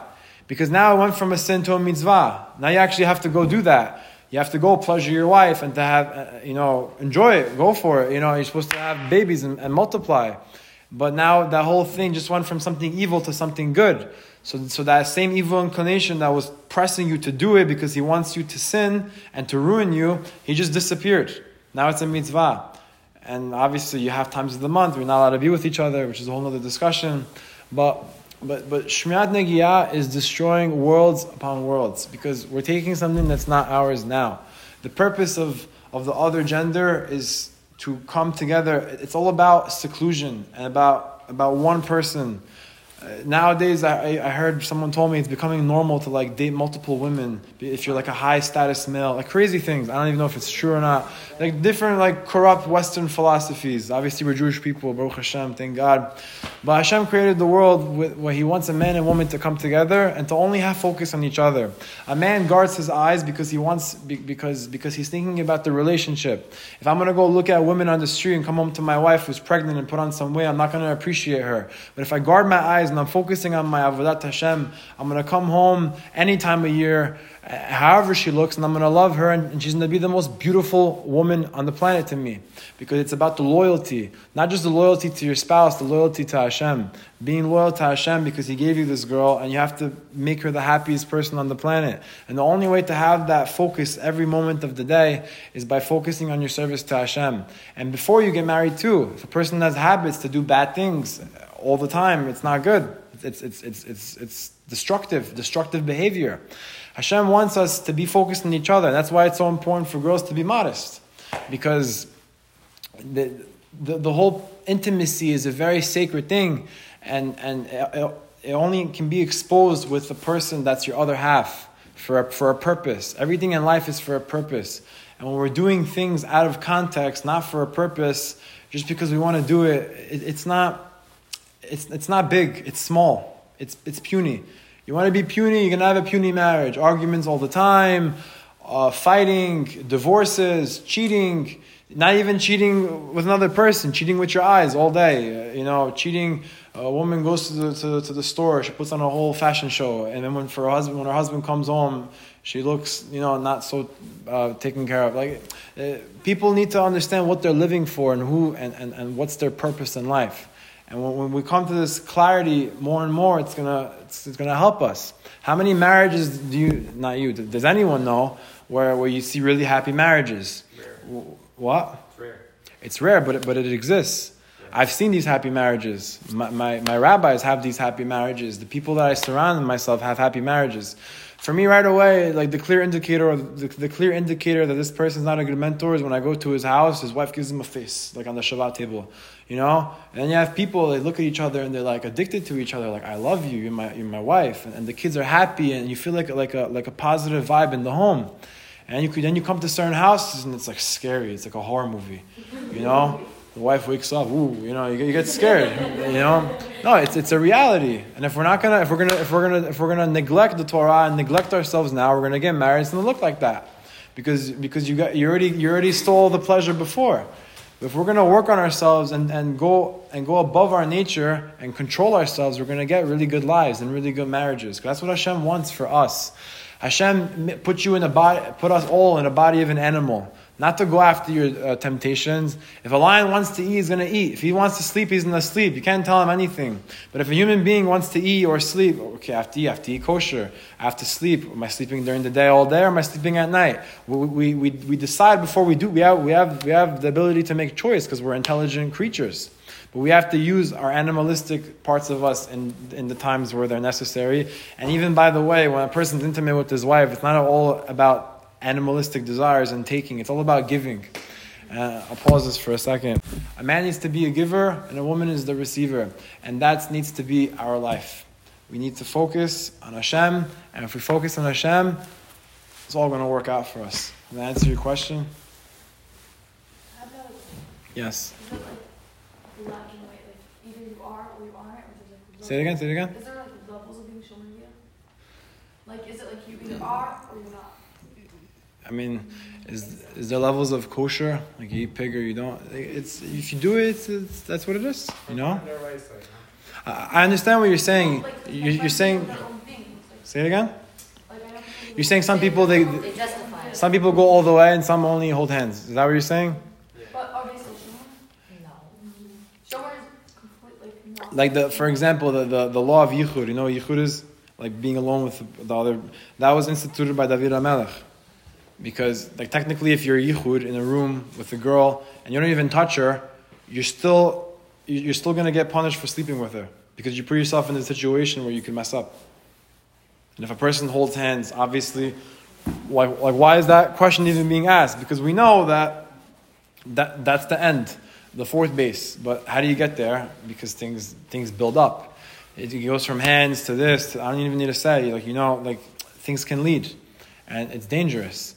And I even heard this personally. I have a mentor in Miami, and he's a pharmacist. And during COVID, he told me, we were speaking. He said, I went to a very old lady, and I was giving her a vaccine, and I made sure the door was open. I was like, why? You're not gonna sin with this old, grandma. And he's like, no, you don't know the power of the Yetzer Hara. Even if she's old, even if if that door is closed, I don't know what can happen. I was like, really? Like I was fighting with him for like a half hour about this. I'm like, bro, it's a grandma. It's not going to happen. It's like, no. But and he made me realize, like, you cannot play with fire. If you play with fire, you're going to get burnt. If you're alone with something, you're going to get burnt. That's why they always say in dating, when the day finishes, don't sit in the car for 3 hours. You put the ways. You want to take her home. Yalla, kish. Next time, you can't sit there now and have a whole DMC about life. No, the date's over. Done. We're dating to get married, and we're dating to really get to know the other person. All the other stuff, if you're scared, am I going to like it? It's all things that are going to happen later. We're dating now to see, do our values... Someone once went to the Lubavitcher Rebbe and they asked him, how do I know if I'm marrying the right girl? So the Rebbe said, if you have chemistry, you get along, you have fun, you feel good around her, or vice versa, you feel safe, you feel good around their presence. And besides for that, you had conversations about the future, and your goals align, meaning you're growing, but to the same place, not different places, then get married. You're never going to know perfectly. If you have chemistry, you want to grow the same amount, by the time you reach 120, Be'ezrat Hashem, that's good enough. You're going to be growing in the same direction. So it's very simple. It doesn't have to be nothing in life is complicated. It's all simple.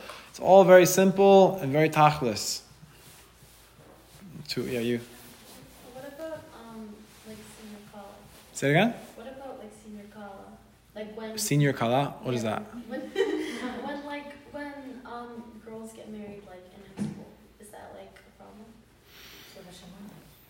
You're asking me on a Jewish level or a what do I think level? What? Yeah, but she was Were you talking about Rivka? Yeah. She was 3. Yeah, but she was Rivka Yemini, so She wasn't a little kid. She was 3. She was a full adult. But I'm saying that's not a proof for a girl to get married in 12th grade just to drop out and get, a rich guy, Right. So it's not a good I don't know if it's a good... If this girl has really from parents that are very involved in her life and she's independent and she's married many girls that can probably get married in, 10th grade. Everyone's on their own thing. But ask yourself, why am I getting married so quick? Maybe go to a year in seminary, go to Israel. I don't know. Everyone's different. But ask yourself, why am I getting married? Is he really rich and handsome? So I want a ticket to life? The Torah says that love that is dependent on something that is not that person is not real love. Because the moment that entity ceases to exist, that love will cease to exist. For example, if a guy gets married to a girl because she's pretty and she becomes less pretty, you're not going to love her anymore because you married her for her looks. Or if a girl marries a guy for money and the stock market drops and he loses his money, she's not going to love him anymore because she didn't marry him, she married his pocket. So if we marry people for who they are and nothing more besides who they are, despite if their wealth goes up or down, despite how their looks go, then they're gonna be together. My parents, it's funny because they were like overweight at the same time and skinny at the same time. But I never once saw my dad or my mom say, "Hey, I want to be with someone else." No, they're always together because they're very loyal to each other. And my mom and dad, they know ironclad, like we're together no matter what. My dad, when he came to this country, he was broke. He was selling energy drinks in a van that was like rented. And now, Baruch Hashem, he built a business. It took him a long time to build that business, and it taught me a lot of lessons, obviously. But any period when I was born in Israel, so when my parents first got married and business was booming in Israel, because that's where my family is, that's where the family business was, to that high period, to the low period of moving to America and starting fresh, which is funny because my dad's name is Avraham, and he got to America in Parashat Lech Lecha, which is funny, a whole other story. Yeah, everything is divine if you just look at it, So besides for that, there were periods of ups and downs, and my parents never lost, loyalty to each other, never. So I forgot what your question was even. This got so deep. Yeah. I think I lost my other question, but I have another question. So even how do you know it's gonna I don't know because I was I don't remember my question. So basically I was speaking to someone they were you don't know until you got under the cup, but You don't know marrying the person at the end of the day, it's scary. You don't want to go into a marriage and be oh, it's a maybe, maybe I'm gonna love him, maybe I won't. But at the end of the day, you want to know that You're saying you're not looking the right for person. How would a person get to the chuppah and be not sure? Yeah. No, they get to the chuppah and they're hey, I'm sure. But that's when they're That's an epiphany moment? that's the clarity. That's when they that's when they get the answer from Hashem, oh, okay. No, that's heebie-jeebie. I don't believe in that. My rabbi said if you go on 3 dates and you don't feel anything, then drop it. Yeah. Sometimes it's a bad day, it's not the right mood. But if you go on a date 1, 2, 3, and it's you don't feel any kind of attraction, and you don't feel like sexually, physically, mentally, all that spiritually, you don't feel any kind of anything moving, chill. You don't feel anything moving, then it's probably not for you. You can't just keep trying and hope that, maybe when I get married and after I have a kid, I'm going to like him. What? I'm saying if you do feel everything, but I'm very, I don't know, I can't make decisions. So that's the biggest decision of my life. What am I Are you single? Are you single? Yeah. When you meet him, you'll know. Zrat Hashem. Somebody that's not in Shadifim, he's not ready to get married, but he still wants to have an emotional connection With who? with the other person. Have one with Hashem. I'm telling you that from experience. I used to feel the same way. You gotta have one with Hashem. I know it's not what you want to hear, but having a connection with Hashem is obviously why not ready to get married? Start dating. Start dating. Work on yourself. Life is good. Don't put yourself in these choking situations that are not realistic. If you want a connection with a girl and you more or less you're doing good, then start dating, man. Why not? Put yourself out there. It doesn't hurt. Getting married is compared to the splitting of the sea. But how did the sea split? Because Nachshon jumped. He didn't just say, "Oh, Hashem split it." No, he jumped. He put himself in, and things worked out. Yeah. If a person doesn't feel ready to start dating or something comes their way, should they push themselves to do it? Wait, again? If a person doesn't feel ready to start dating, but someone is offered to them, should they? What does that mean? Feel ready? They're dealing with something that doesn't allow them to be ready, or they're confused. Right. It depends. Like let's say like me, if I got an offer the week my grandfather died, I'd say no. I'm actually like I don't have the emotional availability for that right now. But let's say things are good, Baruch Hashem, and you're just a little confused. Do it. Feel like What? a fear of the unknown, kind of. Fear is shtuyah. It doesn't exist. Just do it. Just do it. You won't ever be ready. Just do it. Fear in Hebrew is de'aga. Daled Aleph Gimel Hey. What? That's my concept. Yeah, and it's the first 5 letters of the alphabet, but no bet. So what do? What's the bet? Bitachon. If you have the bitachon, you kill the fear. You don't need all the other letters. You just trust Hashem and go into it with that attitude. I don't think a person will ever know if they're ready. But if more or less you feel okay, and just do it. Just jump in. It doesn't hurt to go on a date. And worst comes to worst, you spend 2 hours learning something new about someone. Okay, not for you. Maybe it is. Who knows? You'll never know until you do it. I'll never know if a business will work unless I try. I'll never know this daf of Gemara unless I get myself to the shiur and I pick it up and open it and I start to put my head into it. I'll never know till I try. That's why it's too much of this like thinking mentality. It's like too much thinking. Just keep moving. Right. Sometimes I don't even know for myself. Okay, how much should I push myself? Just do it. Just do it. Push yourself to get ready and to open the door. That's all you have to do. The rest is going to be history. You're going to get married. That's HaShem. You might open the door to a few wrong guys, but they'll teach you some right lessons, I have another question. Please. Oh, it stopped? Oh, right. Oh, yeah. You're not arguing about this. No, like I know it's true that for a man, like he has to feel attracted to like the girl before they get married, but is that also kind of like an obligation for a girl towards a man? You don't want to be attracted to them? No, but I have spoken to some people that they said by the chuppah they did not have that feeling, but like afterwards, like I don't know, it sounds like taking a, I don't know. Wow. I don't know. I think you should have like a little bit of attraction.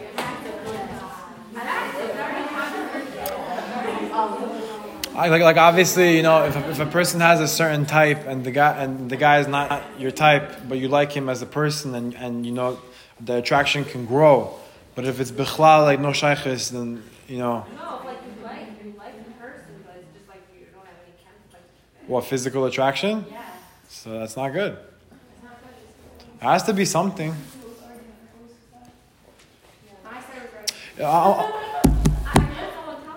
I want to tell you something. Don't get too. You either like him or you don't. There's no like, oh, this rabbi said this. No, it's like there's no attraction. You can't convince yourself to like someone.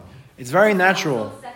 What? In a way, like for certain people, it sounds very secular. Like no, at the end of the day, you'll end up liking them like from inside out, and then. No, that's weird. You have to be honest with yourself. It's a mitzvah to be Nah, attracted to yourself. A person. But for men, it's more. Yeah, Rabbi Mizrahi says. If a person's asking themselves if they like this person, that's not a good question to be asking. You should know. You should feel it. You should feel it. It should be natural.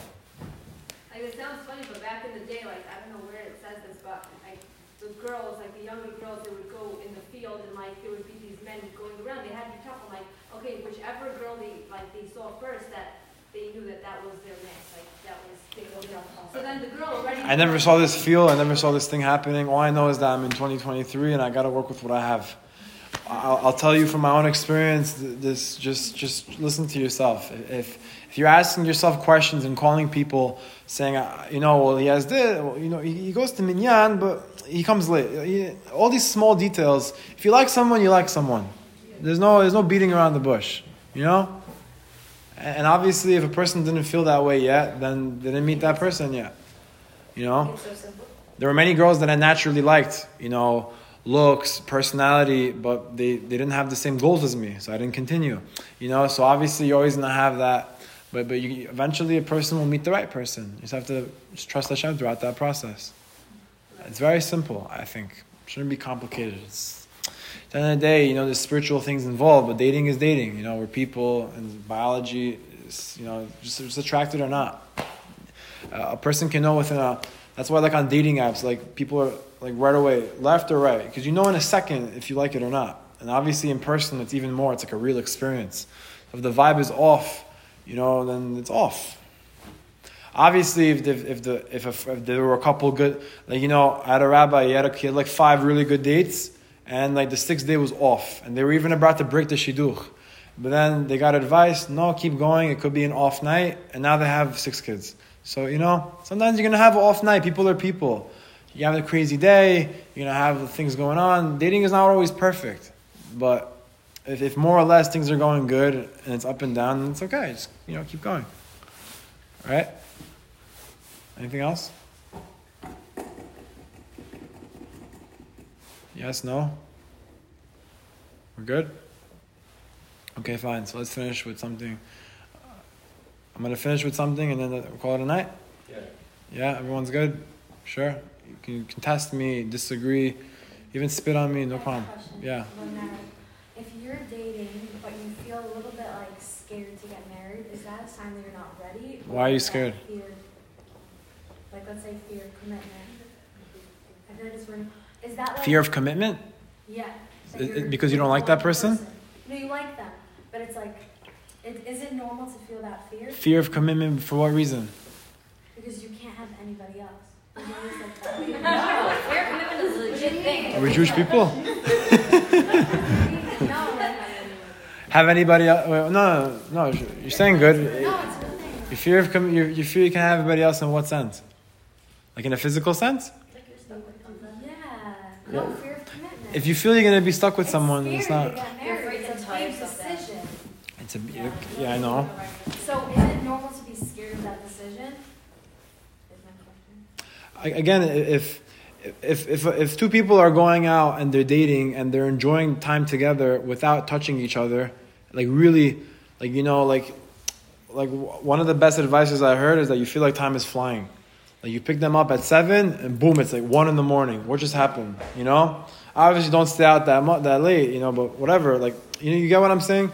Like if you go out and all of a sudden boom, time just flew by, and you really enjoy time with that person, then meaning what I'm trying to say is that physical touch and sex and all these things is just a tool to enhance the relationship, but it's not the priority. The priority is the other person, and do you like this person? The intimacy and the buying flowers and all the other things, the putting thoughts into things and writing notes around the house, whatever, all these things that go into the relationship, it's in order to enhance the relationship with the person. It's a tool to make it better, but it's not the priority. If a person more or less has a really good time around this person and feels like they want to talk to them and confide in them and they feel safe and natural with them, obviously relationships take time to build. But if you're going out and you more or less you feel like really good about this and you feel like you don't want to look at someone else or even think about dating someone else, then obviously when you get married and now you can actually be together, it's only going to make things even better. But if a person feels like they have to look elsewhere, it's not good. That fear of that big decision to make should not be good. If you find the right person, then you probably won't have that fear. If obviously you felt this way till now, then it could be it wasn't the right person. And you shouldn't feel scared to be married or feel scared to be trapped with someone. That's crazy. Like who thinks that? Obviously it's not the right person. A marriage is supposed to be like obviously 99% hard work. It's not supposed to be some walk in the park. And I don't think Judaism believes in romance, but marriage is, besides for the hard work, and the loyalty, you have to like the person you're taking this journey with, this journey called life, and children and kids and raising them. You have to like them, naturally like them. I think chemistry is important. I think it's important to find a best friend and a partner and a companion. And obviously, you don't have to have everything in common also. Sometimes, me personally, if a girl was talking to me about makeup, I would get super disinterested, but I would make believe that I'm interested because that's what she cares about, and I care about her. So I'm gonna make believe that I care because she cares. It's like a lot of sacrifice involved. And by the way, this should answer all your questions in 2 seconds. What's love in Hebrew? Ahava. What's in the middle of the word ahava? Hav. Hav means to give. Because really we're all selfish and we all care about ourselves, just to be straight up. When a person gives pieces of themselves unconditionally, meaning you're giving your time, you're listening, you're putting in effort into the situation, and that's how you grow to love that person. You know, if a person thinks they love someone without getting married, I think it's complete nonsense. I think it's complete sheker. It's not real. 100%. You can only love someone when things are real. When you can't pay the bills, your wife is pregnant, things are hectic, and you still stay loyal. That's how I think a person grows how to really appreciate and love someone. Real love, something like you never felt before. Yeah. I hear that, but I have a question about, I'm not sure if this is an opinion question or something that should happen or shouldn't.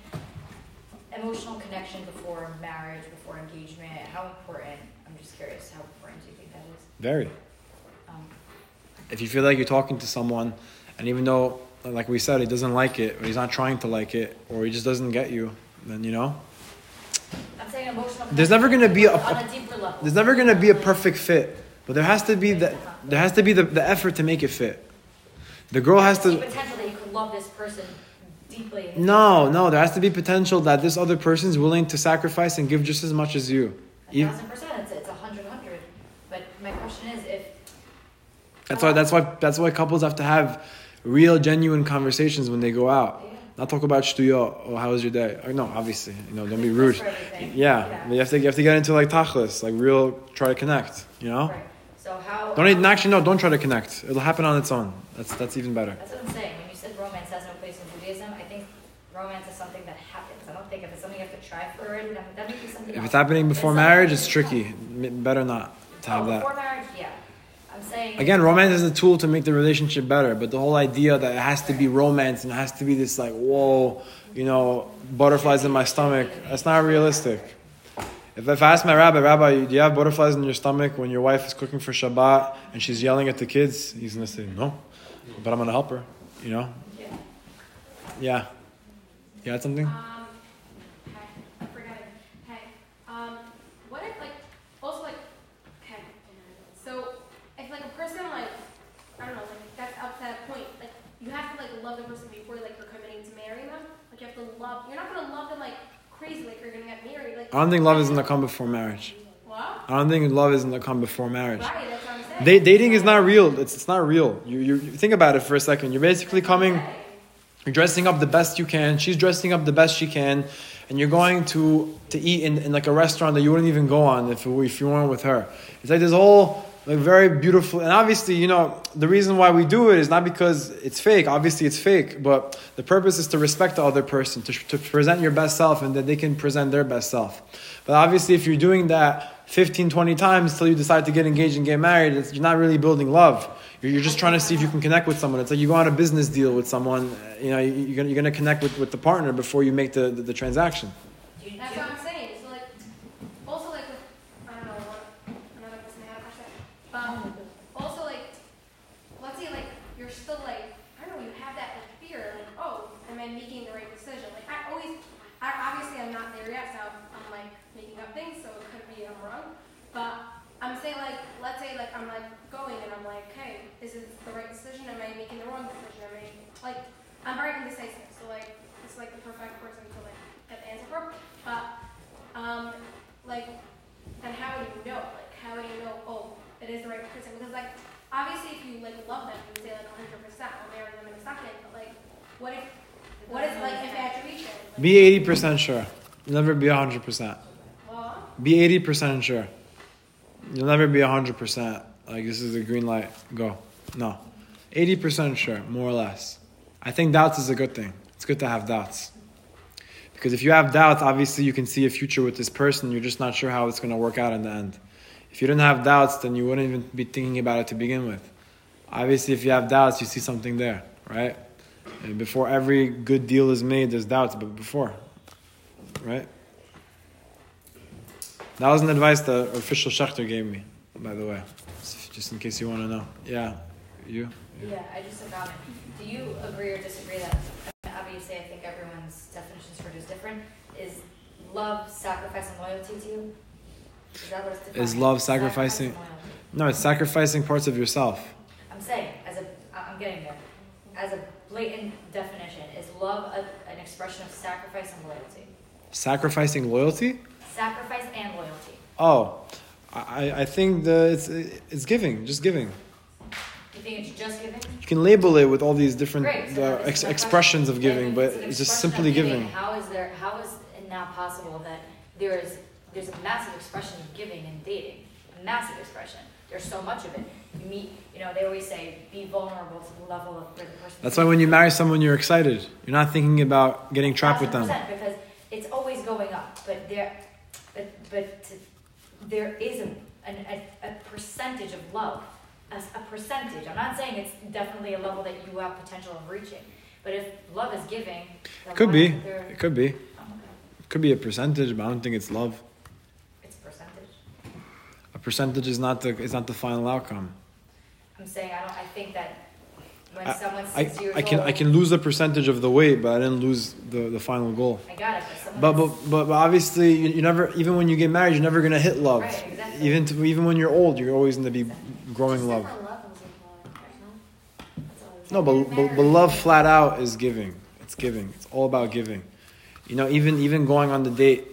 I mean, in a way, it's not true because dating is selfish. Marriage is about giving. Selfish, but I'm not talking about the first 10. Because when you're saying you're giving and dating, you're not giving anything. Like, what are you giving? Your time?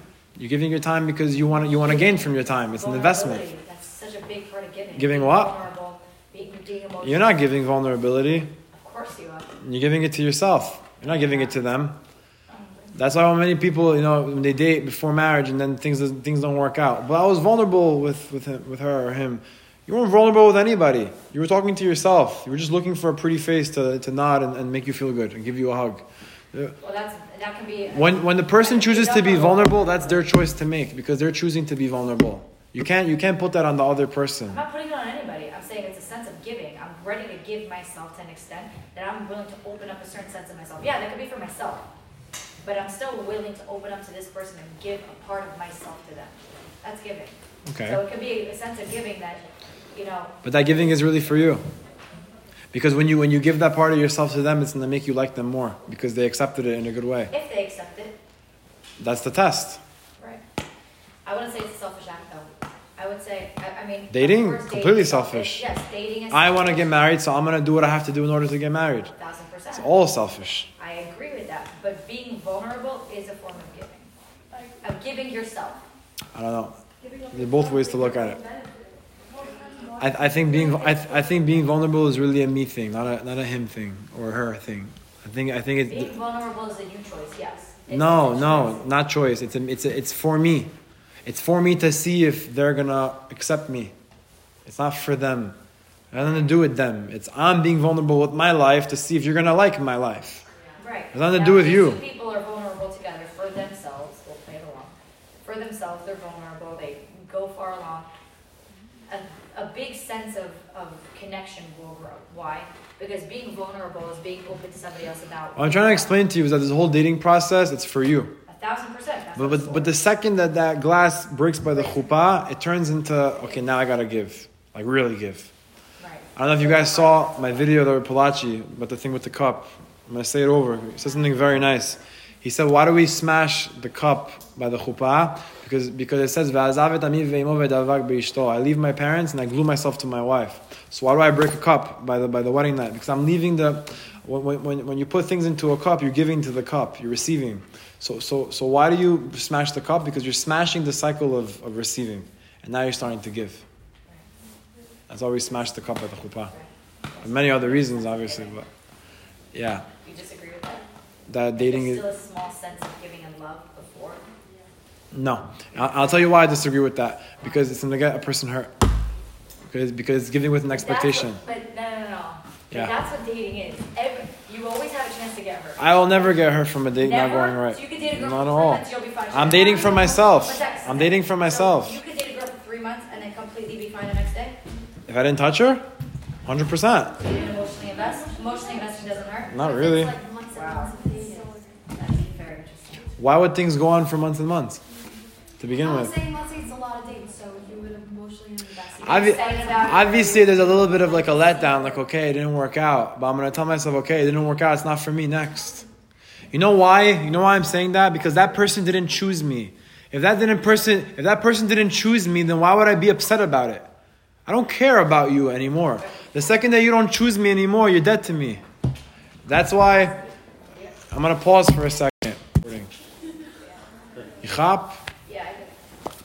Getting upset about something is because you have an expectation that it's going to work out and that expectation didn't get met. That's why I said in the beginning of this class, if a person has a mentality of expecting nothing and giving everything, which is very easy to say but very hard to do. I'm going to give, I want nothing back in return.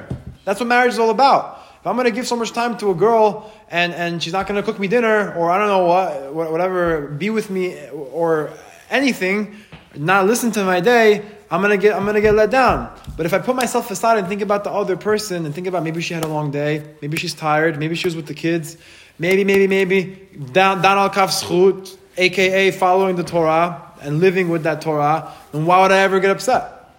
I have no expectations. And and I'll tell you a chidush, when the girl finally finishes her personal cycle and she's gonna say, "Whoa, this guy is like a master of his emotions and he really cares about me," it's only going to grow the relationship. What do you do when you show to a girl that you can't keep yourself together and all you want to do is receive and you're selfish? She's gonna be nigal from you. She's gonna be disgusted from you. And that's 99% of marriages, because people are not following the Torah. People are not having a healthy relationship with themselves and their Creator. They're doing whatever they want to do and they're paying the price. Every decision has a price to pay. You want to pay a good price in the good marriage, you want to pay a bad price. It's up to you. It's up to everybody in this room. We all have a price to pay. But the more that we think about ourselves less and the other person more and truly give, truly have, v'ahavta l'recha kamocha. Kamocha, because we love ourselves. We have to love the other person like we love ourselves by giving pieces of ourselves to them unconditionally. Unconditionally means with no expectations at all. Zero. It's a very hard thing what I'm telling you, and all of you, but I promise you can do it. Yes? What if someone's actually scared of going into marriage because of everything that lays upon them after once they not commit, but they're just scared of everything. Being responsible. Yeah. It's like a lot. It really is. It's like a responsibility. And there's no turning back. Once you're in it, you're in it. Your life has changed. I think you should speak that through with someone who knows you better than I do. Right. Because, again, a lot of fear in the back of the room. Yeah. Maybe come closer to the light, No, but really, there's always going to be fear, but it's not, fear shouldn't exist. If it does, should a person ignore it? No, don't ignore it. Listen to it, and then listen to the other side, which is telling you can do this. It's going to be okay. The fear the fear doesn't start anywhere else besides your head. You're having fear about something that has nothing to do with you. The success of your marriage is not dependent upon you. It's dependent upon HaShem if He wants to make it successful or not. So the fear is really a lack of an ability to control and to know for sure right now, is it going to work out? But that's just a chisaron of emunah and bitachon. If you learn emunah and bitachon and you strengthen yourself, then the fear dissipates. But the moment that we're more in touch with our ego, what? It's all about change. Everything is changing. You're not, you're moving into a different house. Everything is changing. Fear. It's all normal. It's all okay. Everyone does it, and they're fine. It's gonna be okay. Don't worry. Trust Hashem. Yeah. Anything else, or should we end? Done? Okay, I'll tell you one last thing. Hanukkah is in a very auspicious time for miracles. Each and every single one of you has a responsibility to ask Hashem for something the second this is over. It's E'er Ratzon. You just sat and we just spoke Torah for 2 hours and 14 minutes. Give a round of applause to yourselves. I think it was a very productive conversation. Hashem should bless all of us, including myself, to a long, a healthy, and a happy life. Meeting the right person, being ready for that person, becoming the right person, and living a life of Torah and mitzvot when things get hard, knowing that Hashem is really the one that's orchestrating everything, and to trust in His decision making because we don't know anything, and to really live a happy, a healthy, wealthy life full of success, full of our Yeshua being answered, and full of only goodness. And right now, especially on Hanukkah, it's a time for miracles. Each and every single one of you has the ability, rather a responsibility, because a responsibility is the ability to respond to Hanukkah right now. How do you respond to Hanukkah? We're lighting flames for a miracle that HaShem saved us. So light the flame inside of yourself, reignite it, and tune into this time period. You can really pray for something and you can really get it answered. If Moshe prayed one more time, he would have went into Israel. It could be the same thing for all of us, myself included. B'ezrat Hashem, we should all get married this year. Amen.